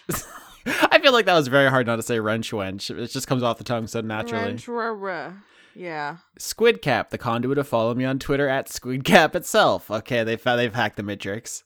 Tara, conduit of ennui. That's the second one. You guys should be friends. Yeah. Grinning Isaac, conduit of sad laughter. Oh, why sad? Probably because it's the podcast. Oh, yeah. But alright. Arachnovolt, Quanduit. Quanduit. I don't know if that's a joke or if I'm being rude to a typo. Quanduit of vigilante justice itself. You should read the second one because I want to read the one after it. Okay, that's how this works now. For the audience, this isn't in alphabetical order this month. Patreon's going through some stuff, so if you set up a clever message putting them in alphabetical order, you've been foiled by Jack Conti. Once again, Aftershock, conduit of talking shit about Winifred's mouth. Ooh, litigate me, Daddy Yorsky. Oh, sorry, I didn't hear that. Could you give me one more? Ooh, litigate me. I can't do the rest. Fuck off. I don't think anybody's ever called me daddy in a sexual context. Someone asked me to spit in their mouth recently, and I was like, but What? why are we doing? Why is this life? Really? Why is this happening? Anyway, this is too much How'd information. that go? Coho Bast. Nathaniel Homan. Callum, hey, please keep being excellent. Turner. I'm trying, Callum. Apparently he's spitting in people's mouth. Honestly, I didn't do it. Oh, okay. Well, Miles, conduit of I Cast Sleep on Violet. Someone has to. A barking dog. Tito Golden, tickets to heaven, Watts. I feel like I fucked that up. Well, if they have tickets to heaven, they're a pretty good person. I'm sure they'll understand. Jayish Wizard. The Wizard of J. Okay. Charlie, chocolate. Oh my god. I heard the, I'm sorry, I was just laughing at Charlie Chocolate again. Skitch.fanclub/skitch. I'm sure we could just add some onto that. They won't mind. .skitch.com/skitch. /Bandcamp. .bandcamp/skitch. Ian Morgan. Dr. Isix. Frank Sands. Shocking Link. Conduit depressed millennials. Hey, sup? Lugubrious. Lugubrious. Lugubrious. I want to say that more. Lugubrious. T-I-M, Tim, conduit of dreg-based fanfiction. Ooh, is it horny though? Yeah, I don't think Dreg would appreciate it. Always. Jamie, conduit of finally being able to give Austin money. Thank you. I appreciate it deeply and truly, even with all the jokes about me being daddy or whatever. Austin, I'm Yorsky. Because it's Valentine's month. Oh my god, it is. We missed so many good jokes. I knew. You have to keep me on the ball. I always forget what month it is. Okay, I guess. Chris, resolution failed walling. What was your... Well, good luck, Chris. With the rest of the year. There's still plenty of time, buddy. A hungry otter begging for food or pets. The saddest possible thing I could think of, honestly. Give it to him. Jonathan Colton and Justin Timberlake need to re-record 1st of May at JoCo-J. God, that's a lot of references all in one thing, huh? I don't get any of it. You don't know who Jonathan Colton and Justin Timberlake are? That penguin who secretly lives in your sock drawer. I love him. He's my new best friend. B-Ray Echo. Oh no. Carito Prime, conduit of putting it in the butt. Carito's living his best life, honestly. Good job, Carito. Have fun. Be safe. Austin, if you kill a PC this season, I'm gonna eat that entire ass. I feel like Corito and this person should maybe work out an arrangement. Yeah, maybe, you know. Or, hey, we're making matches here in the credits. They have some interest in common. Midlife stasis. Simmons, conduit of being correct on the first try. Wait, what's the... Okay. Jealous goddess cosplay. Mm-hmm. Ethan Lawrence. Master Rank blushes when Lauren says his name. Aw, that's cute. No, that's not... No! Why don't laugh? What? You made it sound patronizing with your laugh. Oh, should I... Okay, I have to change my laugh up. No, the haughtiest laugh. I should do the Ojo-sama, like... Kyle Badsvik. Oh, this one's not nice. I feel very called out. Andrew Fedge. Nope. Maybe? Conduit of one day I'll get my name right itself. Don't bet on it, Andrew. Nope, I'm bad. Trevor S., conduit of car flipping itself. Trevor, please. I think it might be a reference to the film Glass. Cormac, conduit of empty carbs. Lasagna. Brady, conduit of target acquired, eliminate Scott. Oh my god, Brady. We have to warn I Scott. am Smudge, jumped and fudged through all the cleanest rooms like trench. That's extremely good. Just imagine a sad owl. But why? Why would you do this? Door, conduit of self-destruction. Yeah. Jen. Kate, conduit of instant regret. Yeah. Beef Swellington. Okay, that's pretty good. Coram, conduit of atoning after using Jane Austen quotes for evil. 20 Years Dungeon. Nina Person. Rulon, the flutinous, tootinous condiment of nitpickery. Michelle Minkler, conduit of... Oh no. I was probably going to ruin the audio. Isaac, conduit of fish shark marketing. One more season. Tim Luton. Sir Octopus, conduit of chivalrous cephalopods. Alex Vepra. Logion, conduit of fatigue.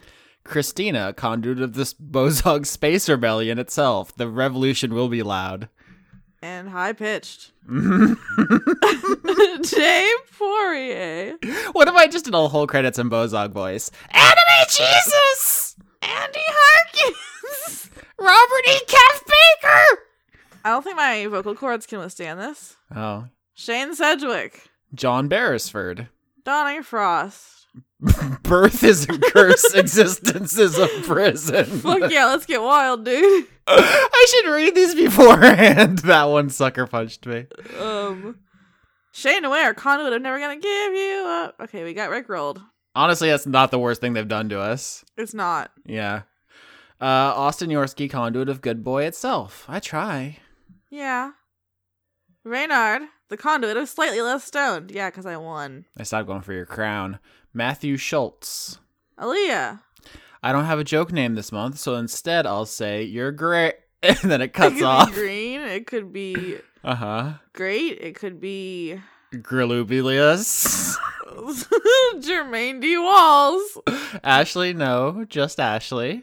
Sam Stanowitz. S. Kearney, Cat Dragon vs. Shark to Crabs. It's a Magic the Gathering reference. Oh, nerds. John Kerry, but not that one. Nerds, you know, unlike Lauren, who's on the D&D podcast. I've never been a nerd. My Valentine is postmodern artist Cy Twombly. Killer Automat. I just watched Velvet Buzzsaw, and there was a crate in the art museum labeled Twombly. I don't know if there's any connection. Ozymandias, conduit of despair. Transient passerby. Ink Drop, conduit of ooze. Your boy's time with his birthing mom, Vanifar. Once again, Magic the Gathering, we have really good fans. Emma, birthday 22nd, happy early birthday. And on the week that it's your birthday, happy birthday. Also, Moose isn't a cat. Is Moose a dog? Is Moose a moose? Is Moose a bird? Tell us next month, Emma. You can't just leave us hanging. We have to know about Moose. Also, happy birthday. Justin, conduit of burning Aussies alive and freezing Americans solid. Okay. I got Justin. Justin, are you climate change? Justin, you have to tell me if you're climate change. What the fuck, Justin? That's really uncool. Conduit of please more weasel, please. Yeah. Agreed. Big agree. I feel like the guy who likes weasels was like my entire aesthetic when I started on the internet, and people forgot until I went weasel crazy. People forget how much you really like weasels. They're extremely good. Low-key Loki. Holodeck needs pangolins. Not as good as llamas. Schmendrick, the magician. Last of the Red Hot Swamis. I don't get it. I'm sorry. Is that like Neither. Julian Phillips. Lindsey Buckingham? Jeff Clark. Lauren Cates, the conduit of the forms themselves. Everyone really wants to break this fiction so badly. They're horny for it. Too powerful. Counterfeit. How do I make friends? Regards, conduit of social faux pas. Oh, I don't know. I've got like 2. Bring them sandwiches. If someone just brings me a sandwich, you're my friend. Fair. Richard G. Coles. Kiefer Lowe. E. Corin. Dragon in the server room. Dr. Tao. Sean Lyons Burke. Zemnis, conduit of man sex. It's an anagram. Zemnis is a character from Kingdom Hearts. Why do I explain every Oh. joke to you? I appreciate it, thanks. Okay. Matthias, it's fine. Just call me Matt. Well, you just put it in the beginning, Matt. If you put it late, Matt! it's too late if you say it later. It's fine. Just call me Matt. Love you guys. Lakeets. Okay, sorry, we yelled Matt. I flew off the handle there. I'm back. Janiac, conduit of loving Laura and doing butt touches. Get your hands off that butt. Harley Astor. Put the butt down. Step away from the butt. Jeez, I'm the butt police. Stop. Butt time. Laura's back with a brand new credits. Harley Astor. I said that. Too bad. It's mine. Andrew Fallon, conduit of mediocrity itself. Oh no, I go back. You can have Harley Astor. Conduit of high-key crushing on Austin. No, I'm Harley Astor. You're I that tried one. to save you, and you played yourself. I didn't look ahead. I fucked up. Scott Yeah. Going did nothing wrong. The precursor. Did we already see a Scott Cummings? I feel like Scott Goings just destroyed Scott Cummings. No, I don't know, honestly. Jerry, buy your girl flowers. Yeah, do it. Couldn't hurt. Jaspel, I'm a bad babysitter, got my boyfriend in the shower? That's a reference. I can feel it. I feel it in my bones. I feel it. Yeah. John Barnett. Condiment of cucumber itself.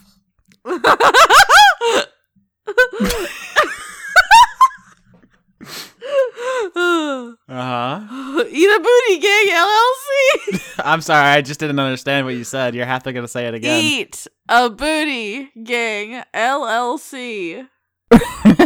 booty, rocking everywhere. Killer Cotton Shizno. Did I just say that? Nicholas Dominic. Yam is bro. Anna, conduit of procrastination. Andrew Birmingham. Douglas Williamson. I won't read this name. He got you. You have to resign from the podcast. He got you. Bye. Those are the rules. Z23619. Why are you still here? I'm gonna eat your whole face. You don't read the credits. Vizzy Huggles, keep up the great work, y'all. They love it, see? J. Logan, conduit of queerness itself. The cast of Dungeons the Gathering. Notorious Christmas, conduit of ho ho ho itself. Wait, did you miss by 2 months? Are you okay, Notorious? Victoria Melito. Scotty Vilhard. Aline. Majin. Kato Crit, conduit of deception. Einar, thanks. Johansson. I love when the punctuation gets sassy. Yeah. Carter Rayner. Highway to Mel. Matthew Beer. Okay. Indie Monsters looking forward to another year of name butchering Winewick. You're welcome. What is it? How else we could... Wenwick? Ween. Yeah, Weenwick. Josie, conduit of complicated magic systems. Subtweet. Razumi Yazura. Albert West. Ken, conduit of finally writing this goddamn PhD dissertation. Proud of you, Ken. Dr. Ken. Eleanor Nonante sees Periton. Guinevere Cummings. Wait. Starlight Glimmer, who, unlike Brent, has done nothing wrong. The plot's thickening and I feel like you don't care. Jew-Man Jack, but sexy, like a predator. Mel Teach piloting a Legrand. Sorry. I know you saw that word in your entire brain. My brain just shut down for a minute. Zoliskountly. Zolos. Nope. I tried. Urgent decoding. Oh, okay. I think we're gonna give it another try. We're just moving on. Zololitsakunti. Hold on, I have to Google this, see what it is. I'm sure it's something. Yeah, it's those weird naked dogs, right? Also known as the Mexican hairless dog. I know my dogs, y'all.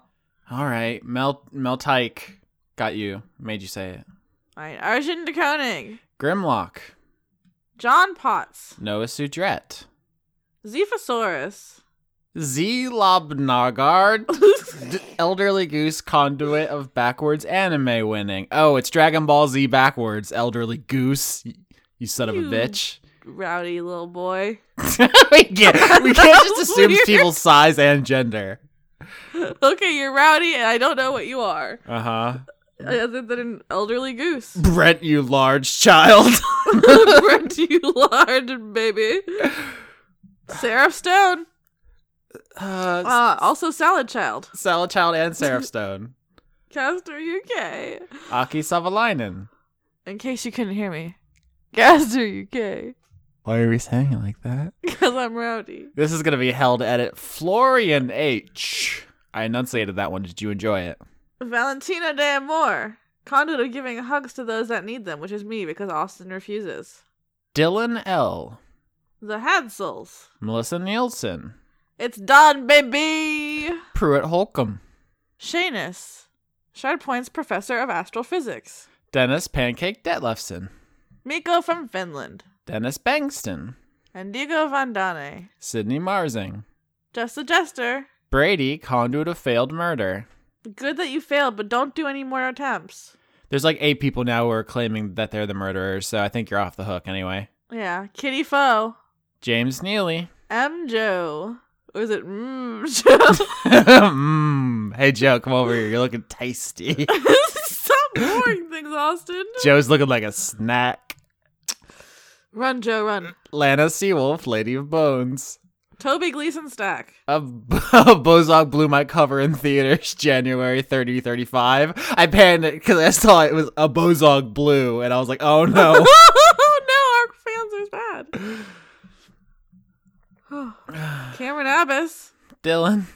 Anna. Sean, the host of Funk Dunk Plays. Harrison Andrew. Christopher Charlau. Vigar Arnston. And Cody Jackson. I think this is a brand new record for the longest it's taken us to record credits at a cool 53 minutes since we started this call. I was just thinking that. Holy shit. We have to do something. So you think would it be unconscionable if I raised the price for the credits, executive producer credit? It's $5 right now.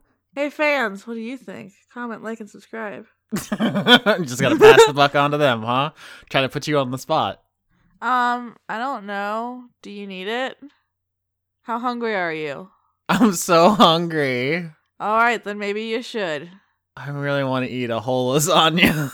I mean, you're a grown-ass man. Just do it. Just go get a lasagna. Also, in frequently asked questions, people always ask, when do we record? And it's the Patreon updates on the 5th of every month. The 5th. So that's usually the cutoff. I wonder, is there... Yes, Walmart. I was going to say, where can you get a lasagna at this time of night? But... Oh, yeah. Also, we're recording this at 1 a.m. in case you couldn't tell. No, we're just having an extremely normal one.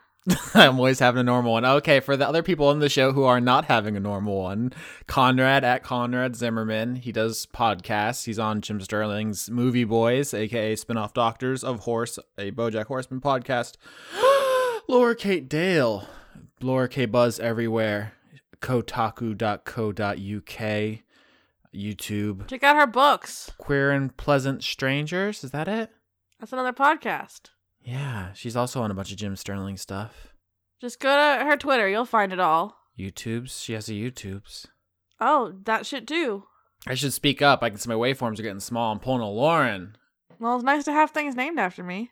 Chris Larios on Twitter. He's at Weekly Manga Recap. That's patreon.com/Weekly Manga Recap. Send him money. He's very sad. He's great. I'm at patreon.com/Austin Yorsky. I'm trying to buy a lasagna. Send him lasagna. But Jack Conti's taking all the lasagnas. What? He's the guy who runs Patreon. Oh, is he taking everyone's lasagna? Yeah, it's a whole controversy. It's called Lasagna Gate. Whoa, 2019 is shaping out to be a big year. And Lauren, where are you? Rargalicious. That is RAWRGLICIOUS. I'll remember that. Search Dice Funk. Go to people. I'm there. I mean, you can also find us on iTunes, Google Play, YouTube, somewhere else. Podbean. That's a place. Find us, subscribe, rate. You know how to do it. You're smart. Say nice things, but don't say mean things. I'll eat your lasagna. Also cry.